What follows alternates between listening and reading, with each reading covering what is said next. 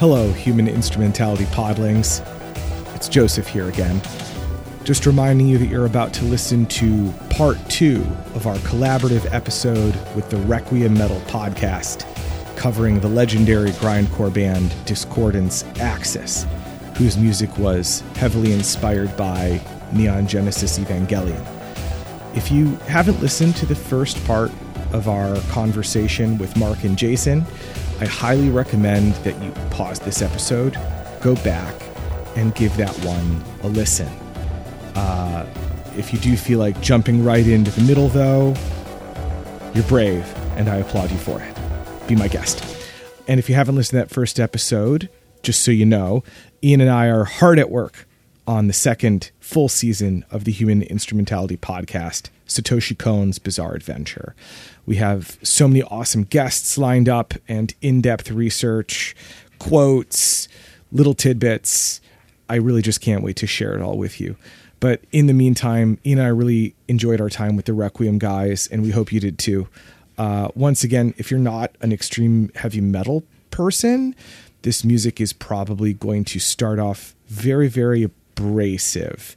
Feel free to fast forward through it. The songs are short, but in the spirit of experimental art and highly emotional storytelling, like Ian and I love, I encourage you to at least give it a try, because I think it may make your life a little more enjoyable in some respects. I know that I sure get a lot of enjoyment and pleasure and edification out of bands like Discordance Axis and albums like The Inalienable Dreamless.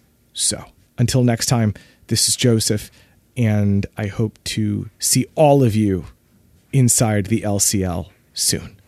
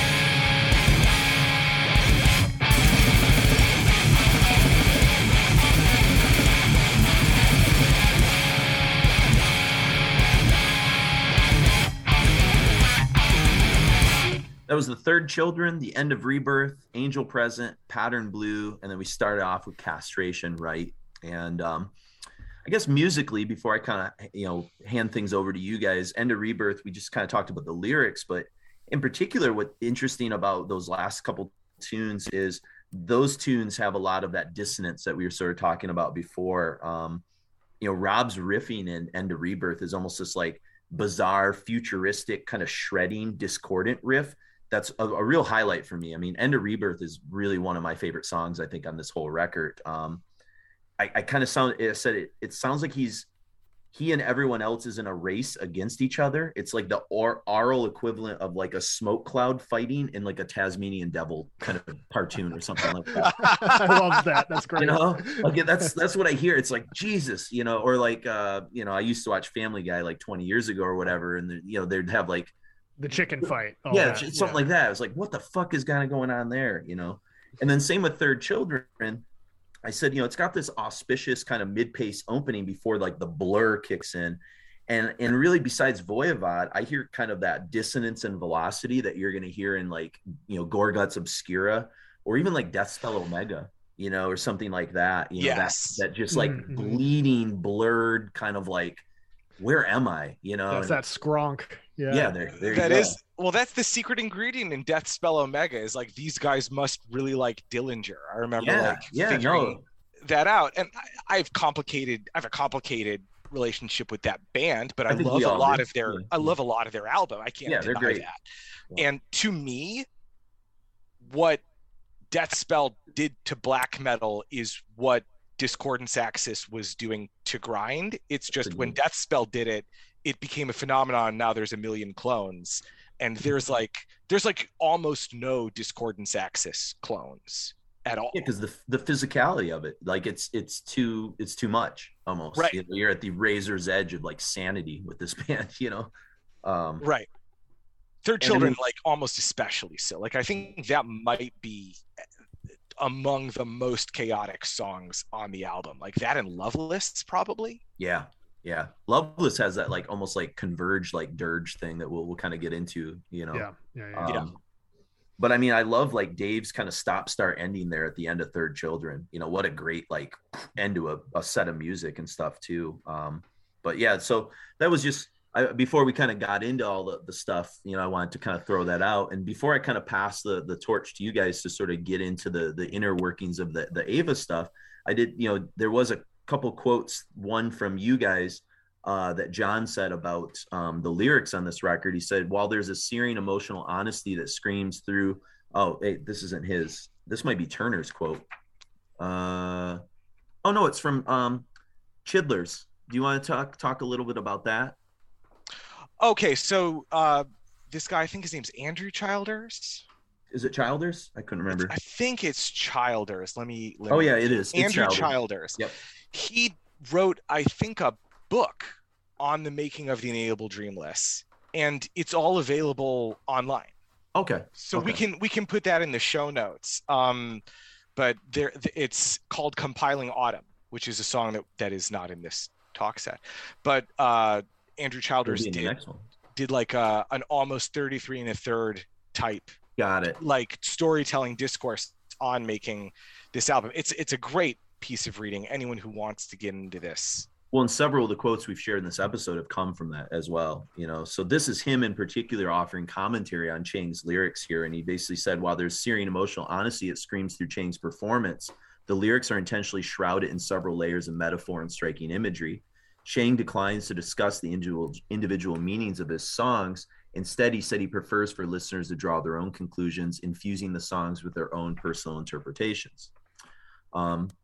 One exception to that is, again, going back to the Terrorizer issue when Inalienable kind of came out, is John Chang kind of talks a little bit about this, and this is a good segue, I think, for you guys to maybe start to run with the Eva stuff. He says, each Discordance Axis album has had a different theme of sorts to it, and that's reflected in the sound and the packaging as well. We put it out there, and hopefully it makes people stop and think about things for a minute. We sometimes hear reviews complaining that we are pretentious, but if the purpose of art is to inspire thought, then it doesn't seem particularly progressive to show mutilated bodies or just reflect the trends of the day. I really see very little difference between vanity covers or war photo covers, or for that matter, even sampled imagery covers. Then again, I'm pretty critical of my older work as well. I feel a lot of my older writing and art was just too derivative of everything else at the time. Pity, but hopefully we grow with every step. A lot of the words and music on this album take their cue from other forms of expression than just music, poetry, novels, films. I wonder how many people have spotted the references to Edgar Allan Poe, Ray Bradbury, Philip K. Dick, Richard Adams, or Joseph Conrad, to name but a few. In the lyrics, it's strange that we live in such a rich artistic culture, and yet so many people are totally oblivious to it. maybe it's a function of being flooded with imagery all the time. And so obviously one of the other influences on this record is Ava. Neon Genesis Evangelion, and it's all over this album once you know where to find it. I mean, Joseph just schooled me in the last segment about like not catching some Ava references. So I'm sure there's ones that we're not even, picking up on that are pretty densely layered in there. Sure. I just schooled you after we've done 30 hours of podcasting talking about Evangelion. This is supposed to be the end of our Evangelion coverage after we've already done the we're not talking about Ava anymore episodes. Yeah. I've already flushed so much of it from my mind. I'm like full paranoia agent mode right now. So what are kind of some of the I guess the little spoilers or little kind of nuggets there for people who are maybe coming at this not necessarily from a grindcore perspective, but from being fans of that series? Sure. So I feel like the one that's most obvious is Pattern Blue. And I feel like the interesting thing is, like, as you mentioned, like if there are people who are listening to this on our feed or maybe have like, not listened to this band, but are, fans of the anime, they'll probably spot a lot of this like off the bat, like Pattern Blue. So to scroll back a bit, like the enemies in the Neon Genesis Evangelion series are these creatures called angels. And they're identified by their particular like waveform in some way, like their DNA is, otherwise indistinguishable from humans, but they give off a pattern blue like waveform. And that's how like our heroes like see them coming. Unless they're a super powerful angel, in which case they have an orange blood pattern. Right. It's part of the appeal of this series is not that it actually makes a lot of internal methodological sense. Like it's trying to make emotional sense. Sure. Yeah, you just kind of have to ride with the technobabble and with like all the terms that it throws at you and like consider what it evokes in your mind rather than trying to like make it all make sense on like a mathematical level. Well, a couple of my students were talking about anime today during lunch, and because they ate lunch in my room, and I kind of mentioned to them like, this podcast that I was working on and stuff, and I said to them, what it was, and the look on one of his faces was like, like I tried to, that's so confusing. I don't know what the hell's going on. I don't know if I like that. And I was like, well, that's kind of what I've heard. I've heard it's really about like kind of emotional resonance, and it's not necessarily plot driven, but and he was like, you can just tell like he's very much a math science type of kid. And he wanted like something very like A to B kind of narrative, Sure. And it wasn't for him, The interesting thing is I feel like Ava kind of sets up a narrative where you almost expect that, and then it deliberately starts swerving in a very different direction. So in the same way that a song like Jigsaw at the beginning, you're like, oh, I kind of see where this is coming from. And then suddenly they're playing the same riff for a minute straight. And you're like, what just happened? Yeah. That's kind of the same energy with Evangelion. Just another thing in Pattern Blue, like one of the lyrics here is like, with AT field, its wings penetrated and destroyed me.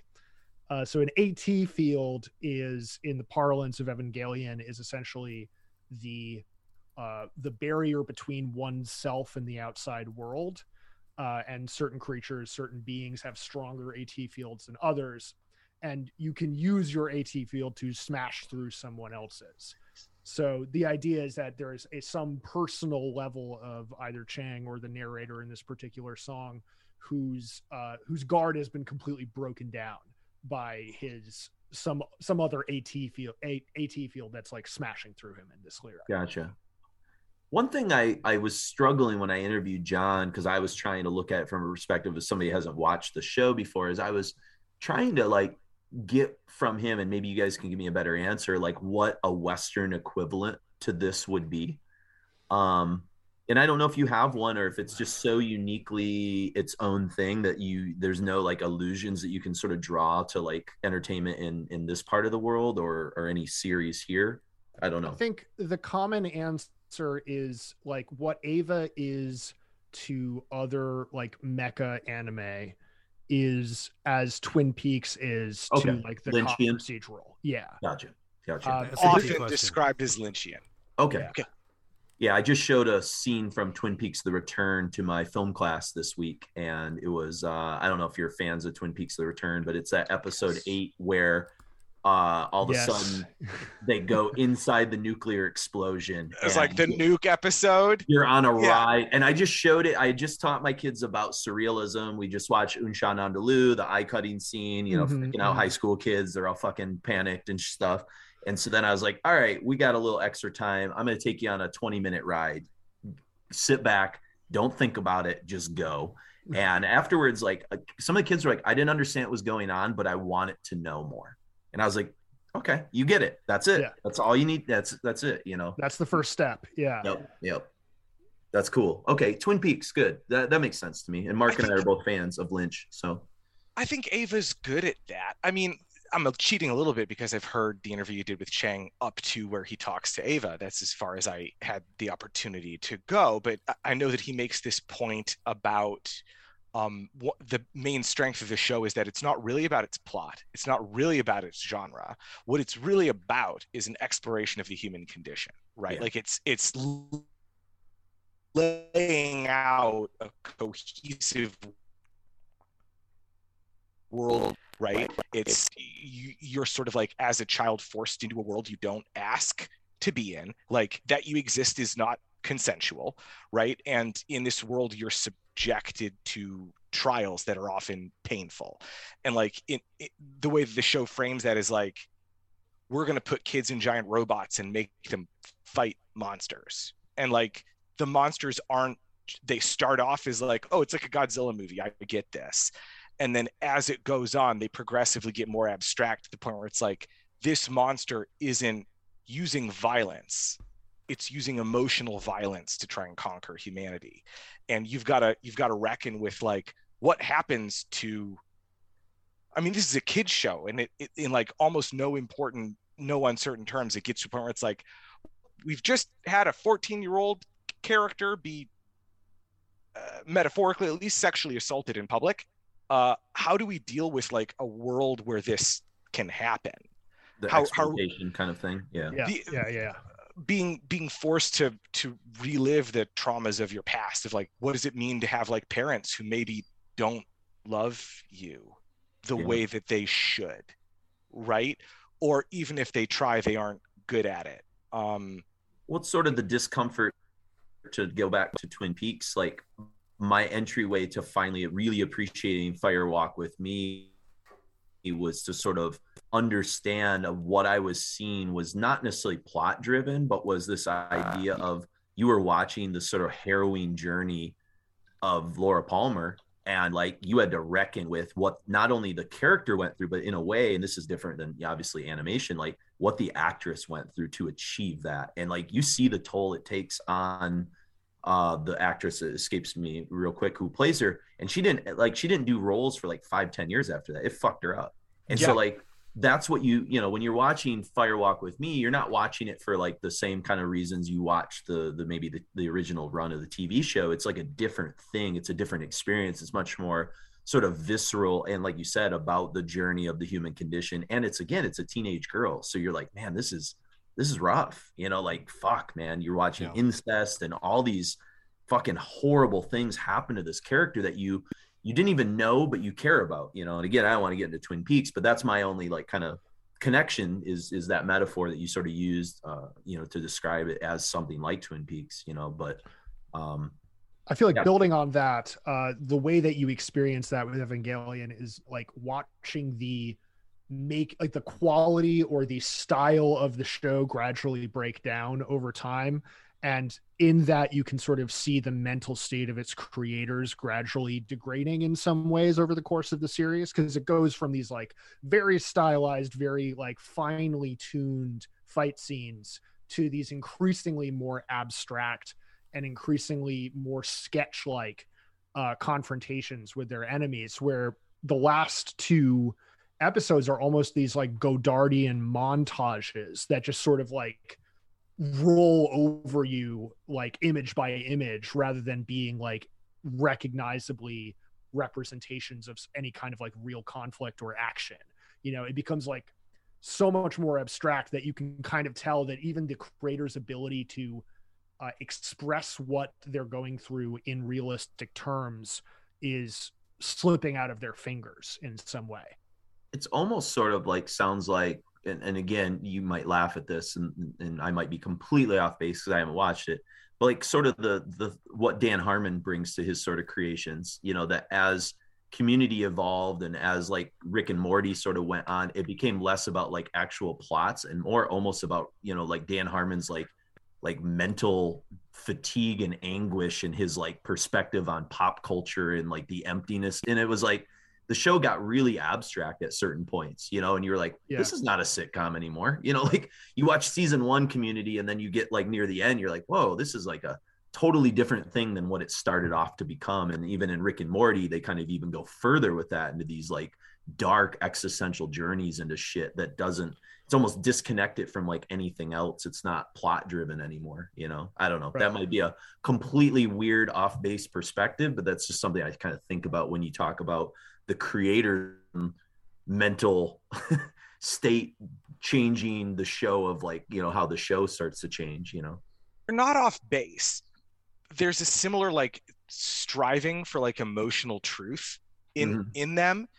And I think I say this on our podcast, one of the big strengths of Evangelion is it treats like the environmental apocalypse and the fraught nature of your first sexual love as like a child, as like a teenager, right?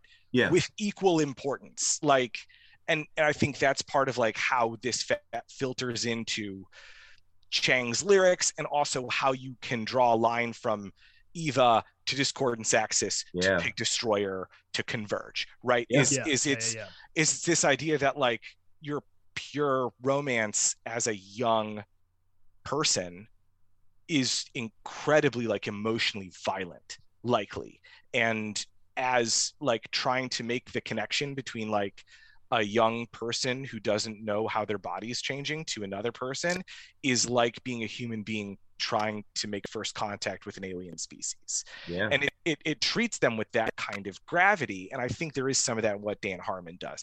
The difference is that like Dan Harmon does really care about wrapping his stories up neatly and having it have like a feel-good digestible package. Whereas like in Evangelion, and I think this is also similar to what happens with Discordance Axis, right? Like the show begins like in like a military superhero show, like you are the chosen one, you need to save the world from like the implacable enemy, you have the power of this like giant robot behind you, you're the man, right? The man. And I think this is where people disconnect with it, is like people want that. They want the hero's journey. They want that. And by the end, it's less like Akira, more like F for fake. And it's not and good. It's we just watched Citizen Kane in my class today. So perfect. Good Orson Welles reference. Yeah. It's there you go. And it's not, by the end, it's not, oh, you're the hero's journey. It's like the show's creator sitting you down being like, go to therapy. Your parents weren't good to you, and I'm sorry. Yeah. Go talk to someone. And like people don't want that. So like it's a controversial show for that reason. But like some people, I think like Chang or like me, I'm getting a little teary even talking about it. Why do I do this to myself? Like had that like resonant experience with it at the end where it's like, oh my God, I'm 14 and my life is already a mess. What have I done to myself? Sure. Right? Like it can do that to you. And I think more than just aesthetically, but like emotionally, like Chang is bringing that kind of like severity to the music, but it's not purely negative, right? Like, cause like by the end of at least the series, like Evangelion does weirdly end on like a major chord. Like it ends on a positive note. Like it ends on like, you can do better. You can become a better person. You can grow up and live a happy life if you want. You don't need to be the hero. Or Queen Ending, right. You don't need to be like the Antichrist. Like the main character sort of in a way winds up becoming like the Antichrist. So it's like you don't need to be that. You can just be happy if you do the work. Yeah. No, that's pretty fascinating. Yeah. You know, and I think by the end, that's the difference between like anal cunt discordance access, right? Like by the end of Inalienable Dreamless, I think you do get to this point where it's like, well, now we've broken you down to nothing, but now you can begin to go forth and live your life. Mm-hmm. Sure. Mm-hmm. Yeah. Remake yourself into a person you can feel good about. Yeah. There's a few like specific references that I spotted that I'd love to run by Joseph and the rest of you as well, on just specifically like in the song The Third Children. So the title is a reference to the main character of Neon Genesis Evangelion, Shinji Ikari. The pilots of the Evangelion robots are labeled like the first, the second, the third, and the fourth children. And I thought that the closing stanza of this song was a specific reference to the character Kaworu from Evangelion, a moment of kindness sullied by departure. The Third Children, and yes. As I was saying, it was like the title is a reference to the protagonist of Neon Genesis Evangelion. The sort of system that's used in the show is that the pilots of the Evangelions are labeled the first, third, fourth, and I guess fourth children is as far as it goes in the original series. So the third children being Shinji Ikari, the main character. And Joseph, I thought this closing stanza, a moment of kindness sullied by departure, that to me sounds like it's about Kaoru. Like, yeah, that at least that's how I read it, but I'd love to hear your thoughts about it. I totally see that as like the Kaoru moment. I also see Kaoru and Angel present. And so in the, should we spoilers? I don't know, because I feel like, I don't know, Jason, I feel like you'd get something out of this show. I know. I honestly, after talking to you and John and things like, it's kind of something I'm, interested in pursuing. I don't know when, but it's definitely on my mental like file list. How do you feel about spoilers? Well, it's interesting. I thought that Angel Present was about the Lilial event. Here's the thing. It's probably so over my head right now that even if you spoiled it, I probably wouldn't absorb it and remember it. It'd be like kind of like a echo of a memory, and maybe, I don't know. Well, if the story is good enough, spoilers. The spoiler is not that's like bad storytelling is the spoilers, or the exciting part is the revelation. But if it's a good enough story, I think you can appreciate it no matter what. Yeah, like with my wrestling viewing, a lot of times I'll choose whether I'm going to actually like watch something based on like how the results were.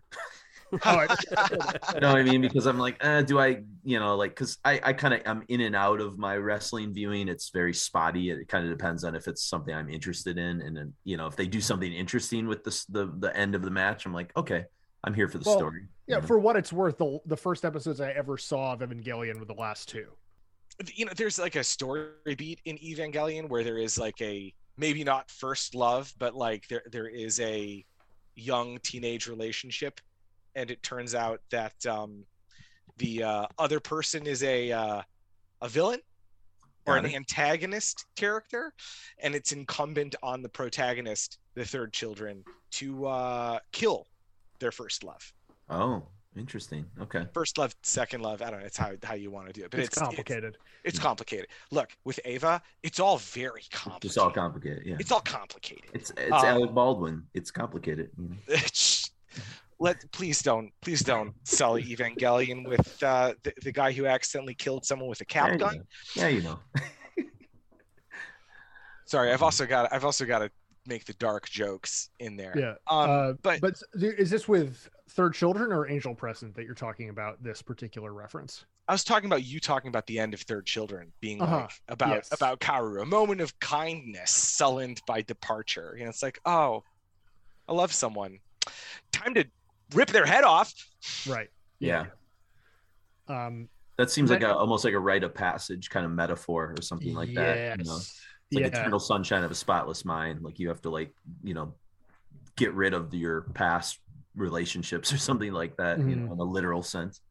Sort of also Parsifal-ish if you're a Wagner person. I've always thought that there's sort of a connection there in terms of the sacrifice and male to male romance kind of element at the end of Parsifal, as well as with Evangelion, something I've been thinking about lately, at least. We should have covered that. Yeah, spoilers. There's a queer awakening. Yeah. Interesting. But then Angel Present, I feel like some of the lyrics here are like, floating weightless, unerupted until I exhale, ghosts have no shadows. That particular chunk reminds me of a specific enemy that Joseph and I have a real fondness for in the Evangelion series, that exists both as a shadow and a reflection of its shadow above itself. That like traps the main character in this kind of empty void where they're just sort of floating with no context. Yeah. And that kind of serves as like the major turning point in the vibe of the show is during that moment. So I thought at least Angel Present was a reference to that particular moment, but maybe Joseph has a different interpretation. No, I think you're right. There, I've schooled you once, you schooled me once on our references. Thing I wanted to say that something I got from Third Children is, just to try and bring it back to Discordance Axis a little bit, is in the sense that like the all TV shows or all films narratives to an extent like invite you to relate to the main character, the point of view character, to an extent, you know. Sure. Ava really does try and like make the protagonist like almost like a Shakespearean, like a Hamlet, like a blank slate for you to project your own insecurities onto. That's part of how it invites you in. That's the Third Children. And Chang, in a way, sort of like literalizes this in the rest of his career.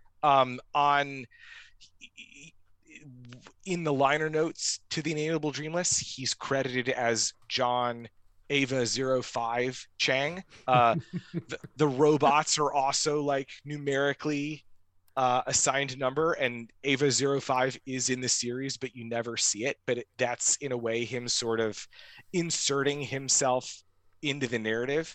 And as his bands go on, even after Discordance Axis, the figure that's on the front of Gridlink's Long Hina album is wearing a plug suit from the series. It's like it's a fictionalized character. It's not a one-to-one reference from the series, but it's still him inserting his career into the narrative flow of Evangelion, and it does form this thematic through line through his. Well, he even has a quote from Evangelion on the cover of the booklet, correct? Something like that. I think I've read a quote from like the end of it. That's probably right. I don't own a physical of The Inalienable Dreamless. I just had to order mine. Got it. Okay. Yeah, I think it's on the back cover of the booklet of some sort. Well, this is a true story. I didn't realize when you could get it in stores. I thought it was a DVD, and I didn't own a DVD player at the time, so I never bought Inalienable Dreamless. Like I've had it from Rips forever. So like, I mean, that's another, not to get too far away from Ava, but that's another thing for listeners to note is it, like, the packaging of this record was super interesting. It's like sent out in a DVD case, like the DVD case you would get an anime DVD from at the time. The cover is a photograph that I think Dave Whitty took.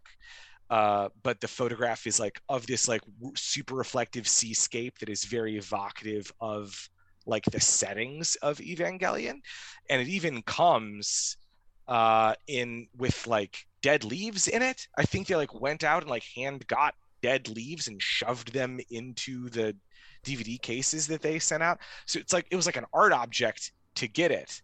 Yeah. That I guess it's their best-selling record, is my understanding, but I thought it was something I couldn't play on a DVD player, so I never bought it. Yeah, that is interesting. I've got mine in a box upstairs. Mine didn't have the leaves in it. I mean, I opened mine when we did the episode and kind of looked around. So maybe at one point it did. I have no idea. Yeah, it's kind of. I don't know if I've ever opened mine, to be honest. Huh? Yeah. That might be worth something. Yeah, say unopened, you might be able to catch a pretty penny for that one. So, and Mark doesn't really play CDs anymore, anyway, so that'd be perfect. Yeah, I don't own a CD player. Yeah. So, I mean, you have a Blu-ray player. You could technically play them on that if you needed to, but yeah. Yeah, through TV speakers. Yeah, there you go. So I guess, we kind of like get into sort of the second part of this record, another set of music kind of from it. And anything else before we kind of talk about the songs that we want to sort of wrap up Inalienable with, in terms of the Eva connections, or anything else kind of there before we dive? I did enjoy the reference to Kefka from Final Fantasy VI in the title track, but other than that's right. I'm sort of tapped for more things to say on this record. I think y'all probably have the rest of it. And so, there is a Kefka reference. God damn it! There's so much intertextuality going on in this album and every album after it. Yeah. Oh, yeah. Sure. Yeah, it seems like layers upon layers of things, not lyrically and musically, and that's like kind of the cool part about it. The first song we're going to hear in this next set from Inalienable is Oratorio in Gray, and the sort of John's doing these like pitched shrieks, like kind of combined with like guttural things. It's pretty interesting. And this is like their Cannibal Corpse song. Yeah. Okay. You mean from the gore grind song? Yeah. Yeah. It's yeah, I could see that. I'm trying to read make sense of my notes. I said cohesive extremity, almost like Grind's Transylvanian hunger. What the fuck was I talking about there? But then I said the riffs harken back to like old Dead Guy and Rorschach kind of riffs, like the roots of sort of extreme hardcore a little bit in this. My third time going through the record, I wrote down Cannibal Corpse. Yeah, so I don't know how effective that is, but that's what I felt out of it. That could be the vocals, because he's going from the shrieks to the guttural, which is kind of like it's kind of the guitar riff too. That it just reminded me of like an early like first three Cannibal Corpse records. Oh, I could get that. Yeah, I could get that for sure. And then you go into 32 seconds of the Sound Out of Braille. And I just said that this is 32 seconds of purified speed injected into your veins. I said this is the song I mentioned before that's like Naked City without the free jazz. Yep. Right. Yeah, I see that. Yep. This is it. Those blasts that he does into these little rolls. That's it. I don't even know how. I'd love to see video of how he's playing that. But being like a novice drummer playing for fun, doing those kind of like transitions, just I don't know how the fuck he did it, but it sounds amazing. And then we get 100 full sell on that one. Then we get to, for me, one of my top 2 or 3 songs in the whole record, which is Compiling Autumn. This is the one. Maybe for me, the one is Jigsaw. Okay. Okay. I said this when we were off mic, but like just so listeners know, Jigsaw is, in my opinion, the second best grind song ever written of all time. Yeah. My number one is Terrorizer Corporation Pull In. I think Jigsaw is the one, but if it's not Jigsaw, it's Compiling Autumn. And that they're back to back as you listen to the album is nuts. It's like the hardest 3 minutes of music you'll ever fucking hear. It's incredible. I said the riff that starts at about the 28 second mark until the end, with Dave just attacking the jugular, I said is like Grind's Platonic Ecstasy. It's just the cymbal work as the song drives right over the fucking edge, right into Jigsaw, man. I said, this is I don't know if you guys know, but like I'm big into hot sauces. And if you've ever watched Hot Ones, all right. Yeah. I said, this is what it feels like, honestly, when you eat the bomb. And I've done the bomb like 5 or 6 times. You fucking grip the edge and you just fucking hang on, and it's like, woo. And that's what, Dave does with the drums here. It's fucking incredible. And there's actually a quote from Decibel from Dave about this song. He says, one song we had a hard time with was Compiling Autumn. And man, there's this huge blast beat section in there with this one accent where you're kind of stop and jump right back in. We tried it over and over and over, and I was having such a hard time. On one take, we're going through it, I'm really getting into it, and my headphones totally fall off, so I can't hear anything. In my head, I was like, God damn it. But I went through the song anyways, and when we listened back, I had totally nailed it without actually hearing it. So the only time you can ever do it is when you're not paying attention. Yeah. It's like a Zen thing. Zen Buddhist. Exactly. Yeah. Be or whatever, Right. I mean, I think that speaks to like how they recorded this record. We mentioned that there's no click tracks, but they recorded it like a free jazz ensemble because John was singing while the band was playing.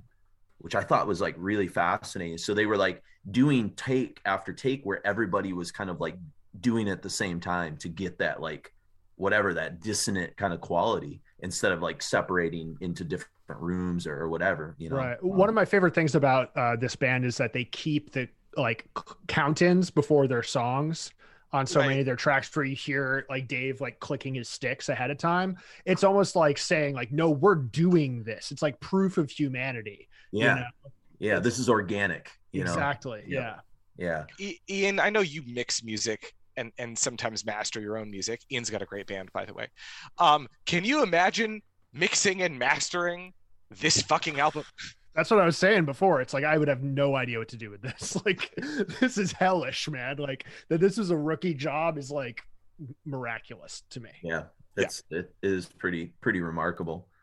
And then from Compiling Autumn, we go right into Loveless, and that's another highlight for me. This is the sort of one I think I mentioned before, the dissonance. You know, it's kind of like a Isis Godflesh kind of industrial dissonance. Mm-hmm. That 5% slow parts. Yeah, exactly. You know, I said not that garden variety Voivod Gorguts dissonance. We need to add some Isis Godflesh dissonance in there too, you know. Mm-hmm. And then, you know, at least until the song kicks in about halfway through, and you know, it's a different flavor for people, I think, you know, especially if you're not a grind fan, you can kind of see some different ideas kind of playing in here, you know, especially when you can't handle that much speed. You know, and then Dave teases at like 111. It's fucking great. Like, he can't contain himself, and then he fucking just flies off the handle right into Radiant Arkham. You know, like it's like it's slow, and then he's like, fuck man, I'm getting going again, and then you just like release him, you know, and that's kind of, I don't know. There's a lot of like Dillinger Escape Plan kind of in Radiant Arkham, you know, and again, they were kind of contemporaries at this point, but yeah, it's just, you know, these cool triumphant riffs mixed with kind of Voivod and sick breakdowns. And I think Radiant Arkham was on some sampler, like a Hydra Head sampler. And that's maybe where I first heard Discordance Axis for the first time. I'm almost positive of that. And that's a memory I have, but I can't confirm that. So that might be the actual first song I heard from them. But I think it was on their MySpace page, if I remember correctly. Okay. Oh, that might have been the first one that I heard by them too. Like, dead ass. Yeah. Yeah. I wasn't doing a lot of music on MySpace. That was like, I mean, I was on MySpace. That was like entirely my generation. I was gonna say that was you that's guys. Us. Yeah, that was for sure you guys. I mean, I put like songs on MySpace that I liked, right? Wasn't that a thing you did? You could like have the song, there or whatever. But yeah, that was about it. So, and then we kind of wrap things up with Inalienable with A Leaden Stride to Nowhere, which is a great song title. I love that. You know, this to me is like almost their Phoenix in Flight. Speaking of Converge, you know, it's building tension, you know. I said rather than like this sort of precision kind of scalpel kind of cutting, and that allows it to, I think, stand out a little bit more, because like Phoenix in Flight kind of breaks up Jane Doe and gives you like room to breathe and sort of, you know, reflect and things like that. And this is more like emotionally cutting rather than sort of speed cutting, you know, if you will. And the song's longer than you know, 30 seconds. I love that sort of lilting, kind of oscillating, kind of repetitious thing that's going on there. And I wrote, Dave must have really struggled to play slow here. You know, like, this must have been like his trial right here, like playing AC/DC drumming or something. Like, people say how hard AC/DC is to play on drums. You know, this is Dave's moment to be like, oh shit, you know. So, but yeah, anyway, so those are my thoughts on any of those songs. I feel free if anybody has anything to add before we kind of go to this set of music. But I really deconstructed grind song, and I don't know what I mean by that. For which one? Leaden Stride? For Leaden Stride. Yeah, I can see that. I mean, isn't that really what Discordance Axis is? They're really kind of, like I said, deconstructing grind as we're like listening to it, you know? Yeah, I feel like that's a description that could be said of many of the songs. Is this is that what Grindcore 3.0 is? Is it postmodern grind? Yeah, I think we just cracked the code, guys. 3.0, John Chang's going to be impressed with it. So yeah, but all right, well, let's get into it, I guess. You know, people have listened to us kind of gab for a while, and again, short set of music. It's 6 songs, but we'll be back in like 5 minutes or whatever. But we got Oratorio. 5 of them are the first minute. Yeah, exactly. Oratorio and Gray, Sound Out the Braille, Compiling Autumn, Loveless, Radiant Arkham, and A Leaden Stride to Nowhere.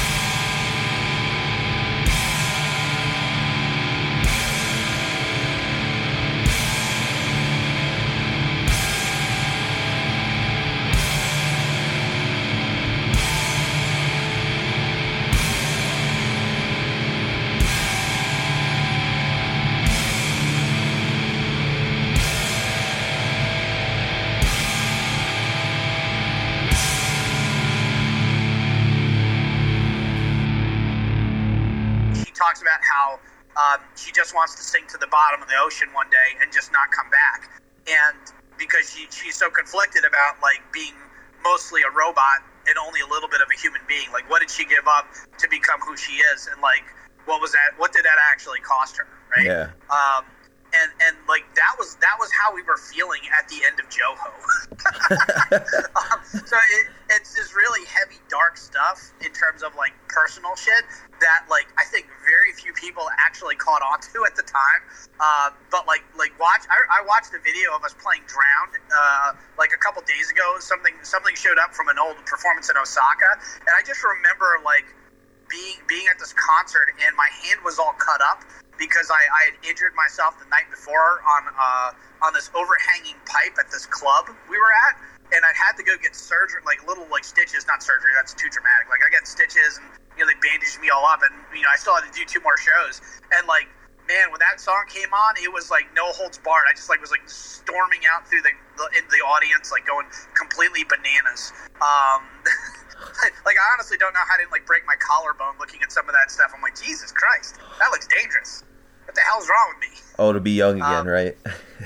Yeah. Well, I mean, those shows, the live shows for DA were pretty wild. The first show we played on the I think it was the '97 tour, the Joho tour in Japan. We came out and we opened with the song Vertigo Index, and it was like dun dun dun dun dun dun dun dun. And like as soon as we started the singing, this kid comes screaming on stage at the top of his lungs and crashes into me, and like I don't fall down, but he almost knocks me out cold. Jesus. Like he hits me so hard with his, like he crashes into me so hard that then the next thing I know, I look up and Steve Procopio, who's playing guitar for us at the time, sort of looks at me for a second and just looks back down at his guitar like he can't believe I'm standing up or something. Like, what the hell's wrong with me? And I take my hand and I put it on my face, and I'm like, did I just lose a tooth? And like I'm covered in blood because this kid, however he hit me, like both, like he cut my eye and my nose. I think he broke my nose, and like I was just covered in blood for the rest of the show. So I'm doing these songs, and like literally like with my head back, like and like holding like my hand over my nose to try to stop the bleeding. And they're not stopping. The guys are not. They don't totally get what's going on. Like Dave doesn't see this, so they're just playing each song, and we're just going. And that's what Discordance Axis was.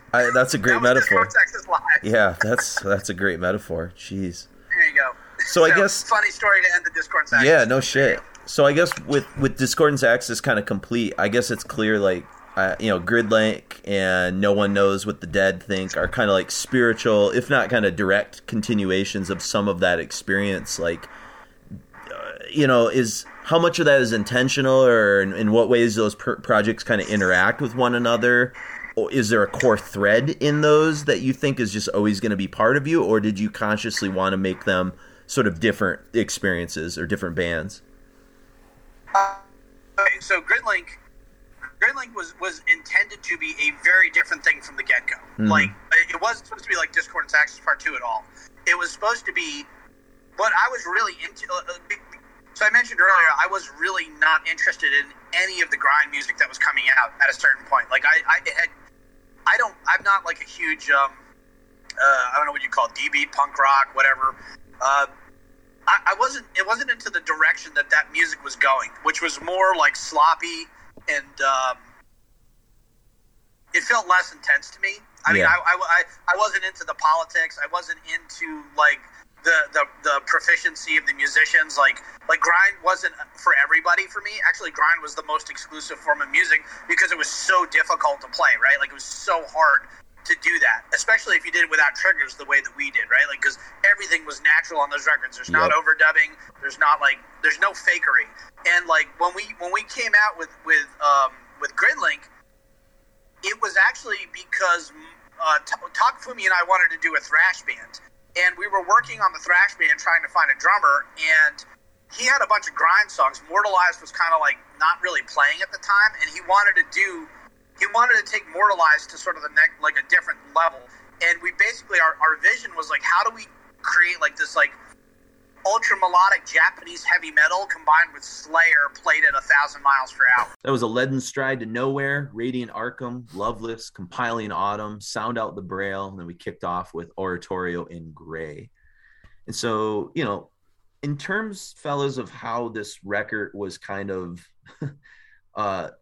I guess, absorbed by people, you know, when I spoke to John, and people will hear that anybody gave a shit about this record, you know, in some level. They weren't really playing to audiences in America much.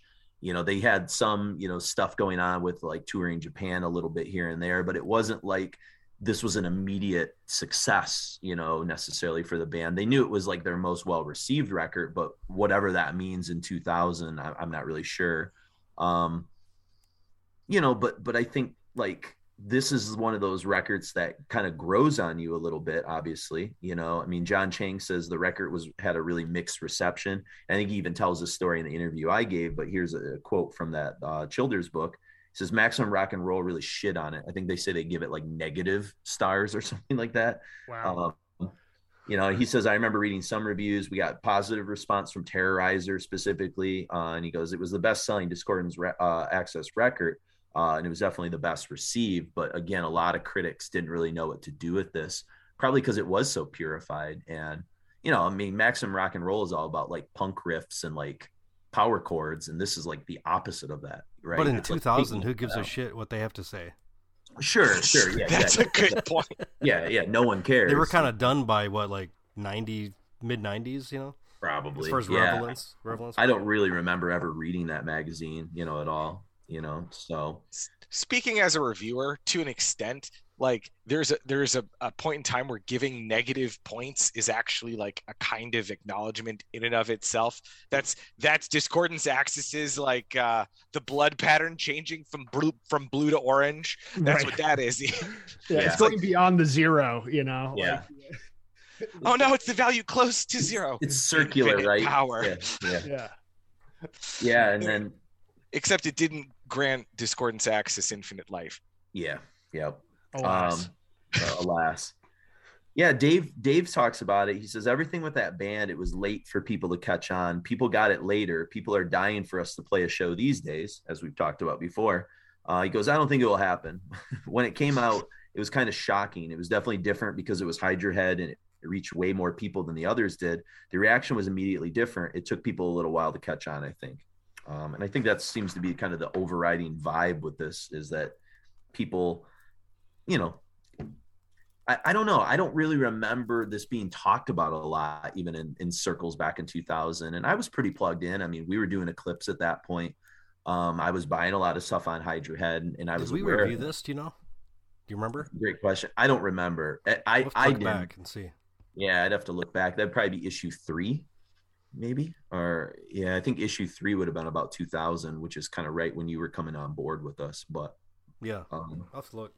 Yeah, I'll have to look too, maybe in between the next talk set. But yeah, so that's kind of where, you know, Rob starts to get a medical condition. You know, he was standing too close to the amps. I don't know if it was in the live shows or whatever, and I think he's having some kind of hearing issues and other things kind of going on. And they kind of talked about wanting to make the next record, which I think was going to be called Our Last Days. And I think it was going to be a covers record, if I'm not mistaken. It was going to be other bands covering them Is that what it was? And also original material by them, some of which it would not be in the grind style. So like if you get Discordance Axis now, if you get Inalienable Dreamless now, the Willow Tip reissue, it includes they did a little EP or a single that's all the unreleased material from what was going to be Our Last Day. And that includes Berserk, another anime reference, Sega Bass Fishing. The cover classic game. Right. I have that for original Nintendo, by the way. Bass Fishing. So in case you want to play it ever. So it's not that fun. And it's got and that EP also has Ikaruga, yeah, which also I think we're gonna play. But that's also a video game reference, correct? It's like a GameCube spaceship kind of bullet hell game, from what I know. Can we go on a brief bullet hell tangent, Ian? I feel like we've got to, if we're going to talk about Gridlink, because it comes up all the time with them. So Please. I was just talking to my students about bullet hell games, you know. What did your do people still play bullet hell games? They sort of understood it, except I gave them old man context, which never works with teenagers because all of my references were like, it's like this game I played called Contra and Life Force. And they were like, what the fuck is that? And then I said, well, you've heard of up, up, down, down, left, right, you know, AB select start. And they go, yeah, actually, we have heard of that. I said, that's fucking Contra, kids. Now you've learned something. And so that was my drop the mic moment. And that was about as far as it went with the bullet hell stuff. But I did talk about how there's like a spiritual quality that like you almost like you're in the midst of all this chaos of bullets flying at you. And you kind of find a way to like, I don't know, use that as meditation, I guess. Yeah. But you guys can explain bullet hell a little bit more because you're probably more tapped into gaming of that era. Specifically, like when I think bullet hell, I think top down vertical, whereas Contra, you're more of a moving side scroll. Yeah. Right. I guess Life Force, there were some levels of Life Force where I think you went that way, or maybe well, I mean, even Space Invaders is kind of like the earliest example. Imagine that, but most of the screen will kill you. Yeah, Galaga. Yep. Commando. Yeah, there you go. He's the prototype.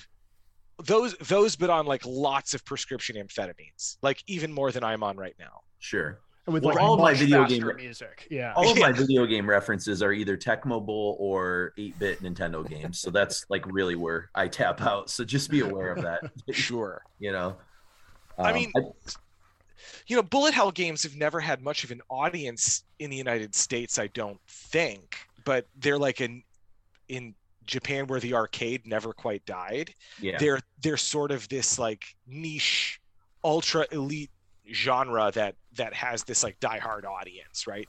And this is the sort of thing that it makes perfect sense that a guy who's like sort of jazzed by overstimulation like John Chang would gravitate to like a bullet hell game. And Ikaruga has a weird, I'm not certain that it's actually a quote unquote good game. Like I'm not certain of that, but Ikaruga was this sort of minor breakout hit in the United States that sort of helped popularize the idea of this genre in the United States around that time. And the thing about Ikaruga is it's like, even for a bullet hell game, it's notoriously hard. Or was at the time. I think now multiple people have like gone out of their way to be like, we will make a game harder than Ikaruga. Like I think now it's sort of almost like passe to be like, oh, I've played a hard game, I've played Ikaruga. To be clear, I tried it once. I couldn't get more than like 10 minutes. Like I couldn't beat the first level. It's like one of the most punishing gaming experiences I've ever had. But I think I shared with you guys a video. There's a nice sort of like I watched that. It was cool. Yeah. Right. Explain the idea behind like a bullet hell game. And the cool thing about Ikaruga, the game, is I didn't understand the idea of like a technical grind band like Discordance Axis, even though I'd already listened to them, until I played Ikaruga, because like the whole, like you alluded to, the whole point of the game is don't think. Stop trying to analyze what's happening. You just need to internalize the process. It shuts your brain off, you know? That's how it's relaxing. Yes, right? Exactly. Yep. It's all about entering that flow state. And it's sort of like, that's got to be the only way Whitty could play the fucking drums. Yeah, Right. Well, think about that what we just talked about with compiling Autumn. Like he actually had to like drop the headphones and not hear what anybody else was doing in order to like get through that drum experience. Like he had to let go, you know, like that's the ultimate sort of like Zen kind of thing, you know? Sure. Free jazz is sort of like that too, you know, Cecil Taylor and some of that, like it's very threshold. And if you try and like understand it too much, you will not enjoy it, but you almost have to just surround yourself with it. It's like a mindfulness thing, right? Like you have to be completely present in the moment that you're playing. Like I'm friends with a fair number of like free improvisers, and like the whole thing is that you just have to be listening the entire time, you know? Like you have to be listening to the exact thing that you're doing and the exact thing that everyone else is doing, and instead of being focused so much on the like the individual parts, or focusing on the compiled sound of what happens when all of your playing happens at once. You know? And it's like, I could see the comparison there with a bullet hell game, because it's like all you have control over is the exact next move that you make. the next input, and getting too worried about like the bullets at the top of the screen. Like you can't. Yeah. You just have to like one move at a time and just be, like it's all about mindfulness. Do you think Tetris is sort of based off of the concept of bullet hell, but in a different sort of way? Yeah, I would say like probably, that sensation like late game Tetris when it's where it's really just coming crazy. down on you. Yeah. You have to think of it in a similar way.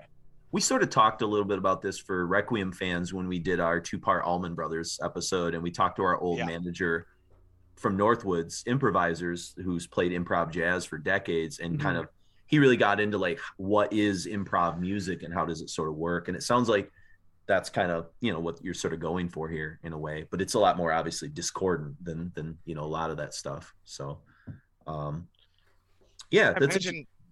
Imagine this is how like all sorts of, they probably don't use like the analogy of a bullet hell game for it, but I imagine that a lot of these metal musicians that we cover, and maybe they play genres of music we don't all love. I don't always love tech death. I like me a little bit of tech death now and again, but like if you're in like a necrophagist type band, which is like obviously very different from Gridlink, but I think there is like that common idea, and even as a listener too, where it's like that the transcendental experience of it and the key to understanding it is actually like a kind of surrender.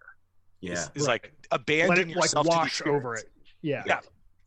And that's what that's what I had to do with Inalienable, is finally just sort of like put it on headphones and just stop trying to figure it out and just sort of let it play. And then like, as it was letting play, I was kind of just like starting to reflect on it a little bit more. And it suddenly kind of starts seeping in. It was weird. I'm not saying that will work for anyone. I don't think Inalienable Dreamless is a record that you can just hand to anyone. But I think there's a way, even if you're maybe not initially like a fan of grindcore, to be able to sort of get something out of this record kind of intellectually, and certainly like you said, Ian, Gridlink's a little bit, easier of a listen, I think too, for people, accessing this kind of music. Yeah. They take a lot of the same principles, but do them in a way that's a bit more legible to a first timer, I would say. Sure. And so I guess we should probably kind of talk about that sort of transition out of, the band kind of ultimately kind of breaking up. They did one last split with Corrupted and a band called 324 with two songs. 324 is just so people are aware, 324 is a legendary Japanese grind band. Oh, This is another one of those bands that's like in that scene, like a stalwart, but hasn't made a lot of impact in America. Like I'm thinking of other like Nippon grind bands like Unholy Grave or Flatius Idiosyncrasy and the Dilapidation. I can never pronounce that fucking band's fucking name. Japanese grind is like a bottomless well of interesting fucking I was gonna say that's probably like an untapped well of like weird, like its own backstory. Exactly. That's so that they got to do a split with those two bands at this time really was kind of a coup. Corrupted is another band that's like probably never really going to get back together, and like people who are into Corrupted would like cut off limbs to see them. Those guys I've heard of before, and they have a certain reputation, for sure. So, but yeah, so that's kind of it. And then I think he did another band that we're not really covering. I forget who they are. Hayano Daisuke. Okay. Is that the one where he was like influenced by like 80s hair metal a little bit? Right. It would be too much. I love speed. Is that the translation? Yeah. The name means I love speed. And like the general idea behind Hayano Daisuke was, we're going to do discordance access. We're going to do Dragon Force as if it was discordance access. Okay. Interesting. Was the idea. It is the one Hayano Daisuke record I have is a really fun listen that I do not need more than once a year. It's something. It's an original fucking idea. Like, I'll have to check that out. I never got a chance to really like explore it, because I knew we weren't going to play it on the show. So yeah, interesting. Bonus content. Yeah. And then he hooks up with, and I don't know a lot about Mortalized, but is it Matsubara? Is that how you pronounce him? Takafumi Matsubara. Okay. Matsubara-san. And they were both fans of each other. And what's the story of Immortalized? I don't know a lot about them. Immortalized is also I think they're more gore grindy, but they were like around at the same time. I believe Discordance Axis's like last Japanese tour, I think Immortalized was the opening band. Oh, okay. So that's how they kind of knew each other. Yep. These are guys they're running in the same circles. Like obviously at this point, John, it seems like sort of like spiritually he was living in Japan. Yeah, he talks about it in the interview. I don't know if you got to that point about how his favorite place in the world is Tokyo. Yeah. So yeah, it makes a lot of sense for him to work with Takafumi. Gotcha. And then they formed Gridlink out of this. So give us a little bit of kind of an intro to sort of Gridlink and kind of what their aesthetics about. And I know we've kind of hinted at it before, but. Yeah, I mean, I would say from my perspective, like I got into Gridlink and then sort of went back and rediscovered Discordance Axis as a Gridlink fan. And to me, what makes them significantly different is that their riff style is much more conventional, but it keeps the same like hyper fast drumming against that conventional riff style. So it'll have these like more melodic, like sort of trem picked melodies against the like double time blast beats under it, or these almost like sped up thrash riffs playing against that sort of double time. Like Amber Gray that we're going to hear the title track from their debut, kind of sounds like Discordance Axis mixed with like Slayer for like better lack of terms, Right. And I feel like it's so much of the Discordance Axis riffing style are these like micro cells of musical information that just get repeated kind of ad nauseum or like warped over time. Whereas with Gridlink, I feel like you could take a lot of their songs and just play the drums slower and they would sound like much more conventional, like heavy metal songs. Yeah. But they just sort of like, they do the bullet hell thing with it. They crank it up to like the highest density possible and turn them into these like blurs that are like a minute long. But as you listen to the whole record, I feel like you kind of hear these developing melodic cadences over the course of an album rather than over the course of a single song, where it almost feels like it's a single 10-minute piece of music, rather than like a bunch of discrete individual 1-minute pieces of music. Like that's at least my experience of that band. Yeah, no, that's a really good way of putting it. And speaking of the drummer, Brian Fajardo, is that Fajardo from Phobia and Kill the Clients, and many other bands. I actually I've got a funny Brian Fajardo story if we have time. Yeah, go ahead. So at the first Northwest Terror Fest, which Ian was there, but did you see this? Were you there with me when this happened, Ian? This is amazing. But no one like knows that this happened. Noisier was supposed to play, and I think it was their vocalist and one of the guitarists, maybe, or at least the vocalist.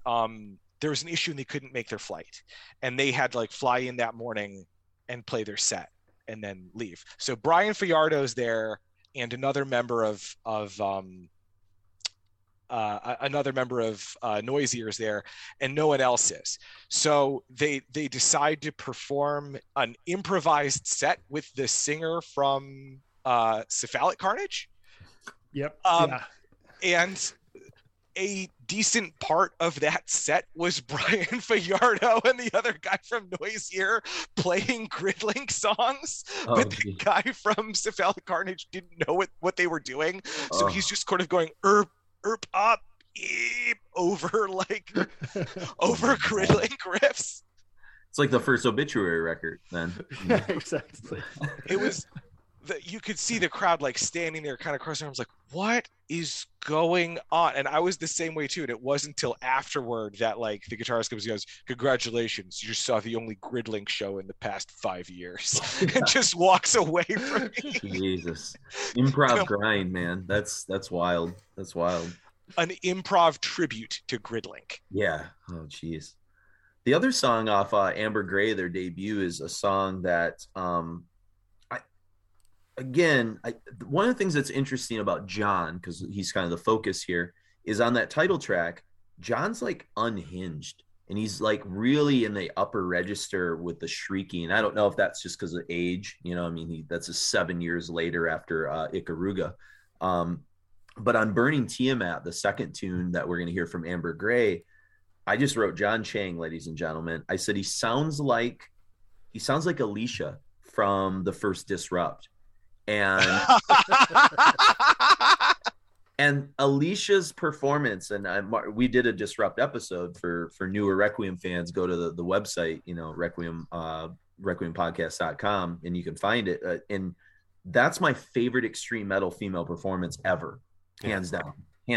Just, and he's almost imitating that sort of level of ferocity in a song like Burning Tiamat that I think is just like, I don't know, it's fascinating to me. That's what I kind of got from these first two kind of Grid League songs. Is really, I was kind of John focused. I mean, I dig the guitar work here a lot too, but that's kind of what I gravitated to. So that might be a left field curveball that I just threw at you guys there, but that's my take, I guess, on that one. So yeah, my only like other things I wanted to mention with Amber Gray in particular is that you start to see a little, I at least caught a bit more of the Philip K. Dick stuff on this record. Like on Pattern Recognition, there's a reference to Precogs, which is like Minority Report. Sure, yeah. And like Dead Pixels and the Grains of the Sky. I thought that was very William Gibson, Neuromancer kind of thing. Okay, I didn't even look at the lyrics, so this is good. I'm glad you pointed this out. Yeah, man. I then on Steak Knife, we get Dodonpachi, which is another Bullet Hell song, Bullet Hell video game that he's referencing in that song, and I think also Dragon Ball. Oh, really? Oh, is I it? think it's Okay. yeah, Mercenary Well, it's like the Tau King uses B, I the, think is the right. The translation. And we also get the Voight Kampf test, which is Blade Runner. Yeah. Blade Runner. Yeah. Or do androids dream of electric sheep? If we're exactly, talking about yeah. So you can start to see how this is like differentiated lyrically from Discordance Axis. You get a bit more of the Philip K. Dick and Bullet Hell stuff in. Gotcha. And also, of course, the song Oscar. Yeah. Well, it's Requiem fans don't know, but Real Human Instrumentality podcast fans know. If you make an Oscar reference, we'll catch it. My tsundere queen cannot be defeated. Is this like with Requiem where we try and work in like some kind of reference to boner comedies like every episode from the 80s? Sure. Okay. There's a similar. Okay, I don't know. It's my personal favorite character from the show. As much as I try not to relapse into bad anime fandom, every so often it's like, but that one character. It happens, you know. If I had my way, I'd try and work a Jean Grey Phoenix reference into every episode, just kind of sneak it in. Mark would be all for it, but I haven't found like a way to like Jean Amber Gray. Yeah, there you go. Oh my God. Thank you, Ian. Yes, we appreciate that. Jean Grey. Oscar's my Jean Grey. There you go. That's why I was kind of connecting to that. So yeah, I've always had like a thing for red-haired fictional characters. Like I had a real thing for Daphne on Scooby-Doo. I don't know. It's a real fucking. You might enjoy the presence of Oscar as well. Okay. Oscar's, if you enjoy Daphne. If you like red-haired characters, you know. Yes. If you like feisty redheads. That's feisty redheads. Oscar's for you. And then are we, if before this is what you want, are you still more stuff for Amber Gray, Ian? That covers it for me. Yeah. I just had a little snippet about Orphan. I don't know if people know, but the song Orphan was actually in the TV show Homeland. Homeland season 1. I was hoping someone would bring it up. Yeah.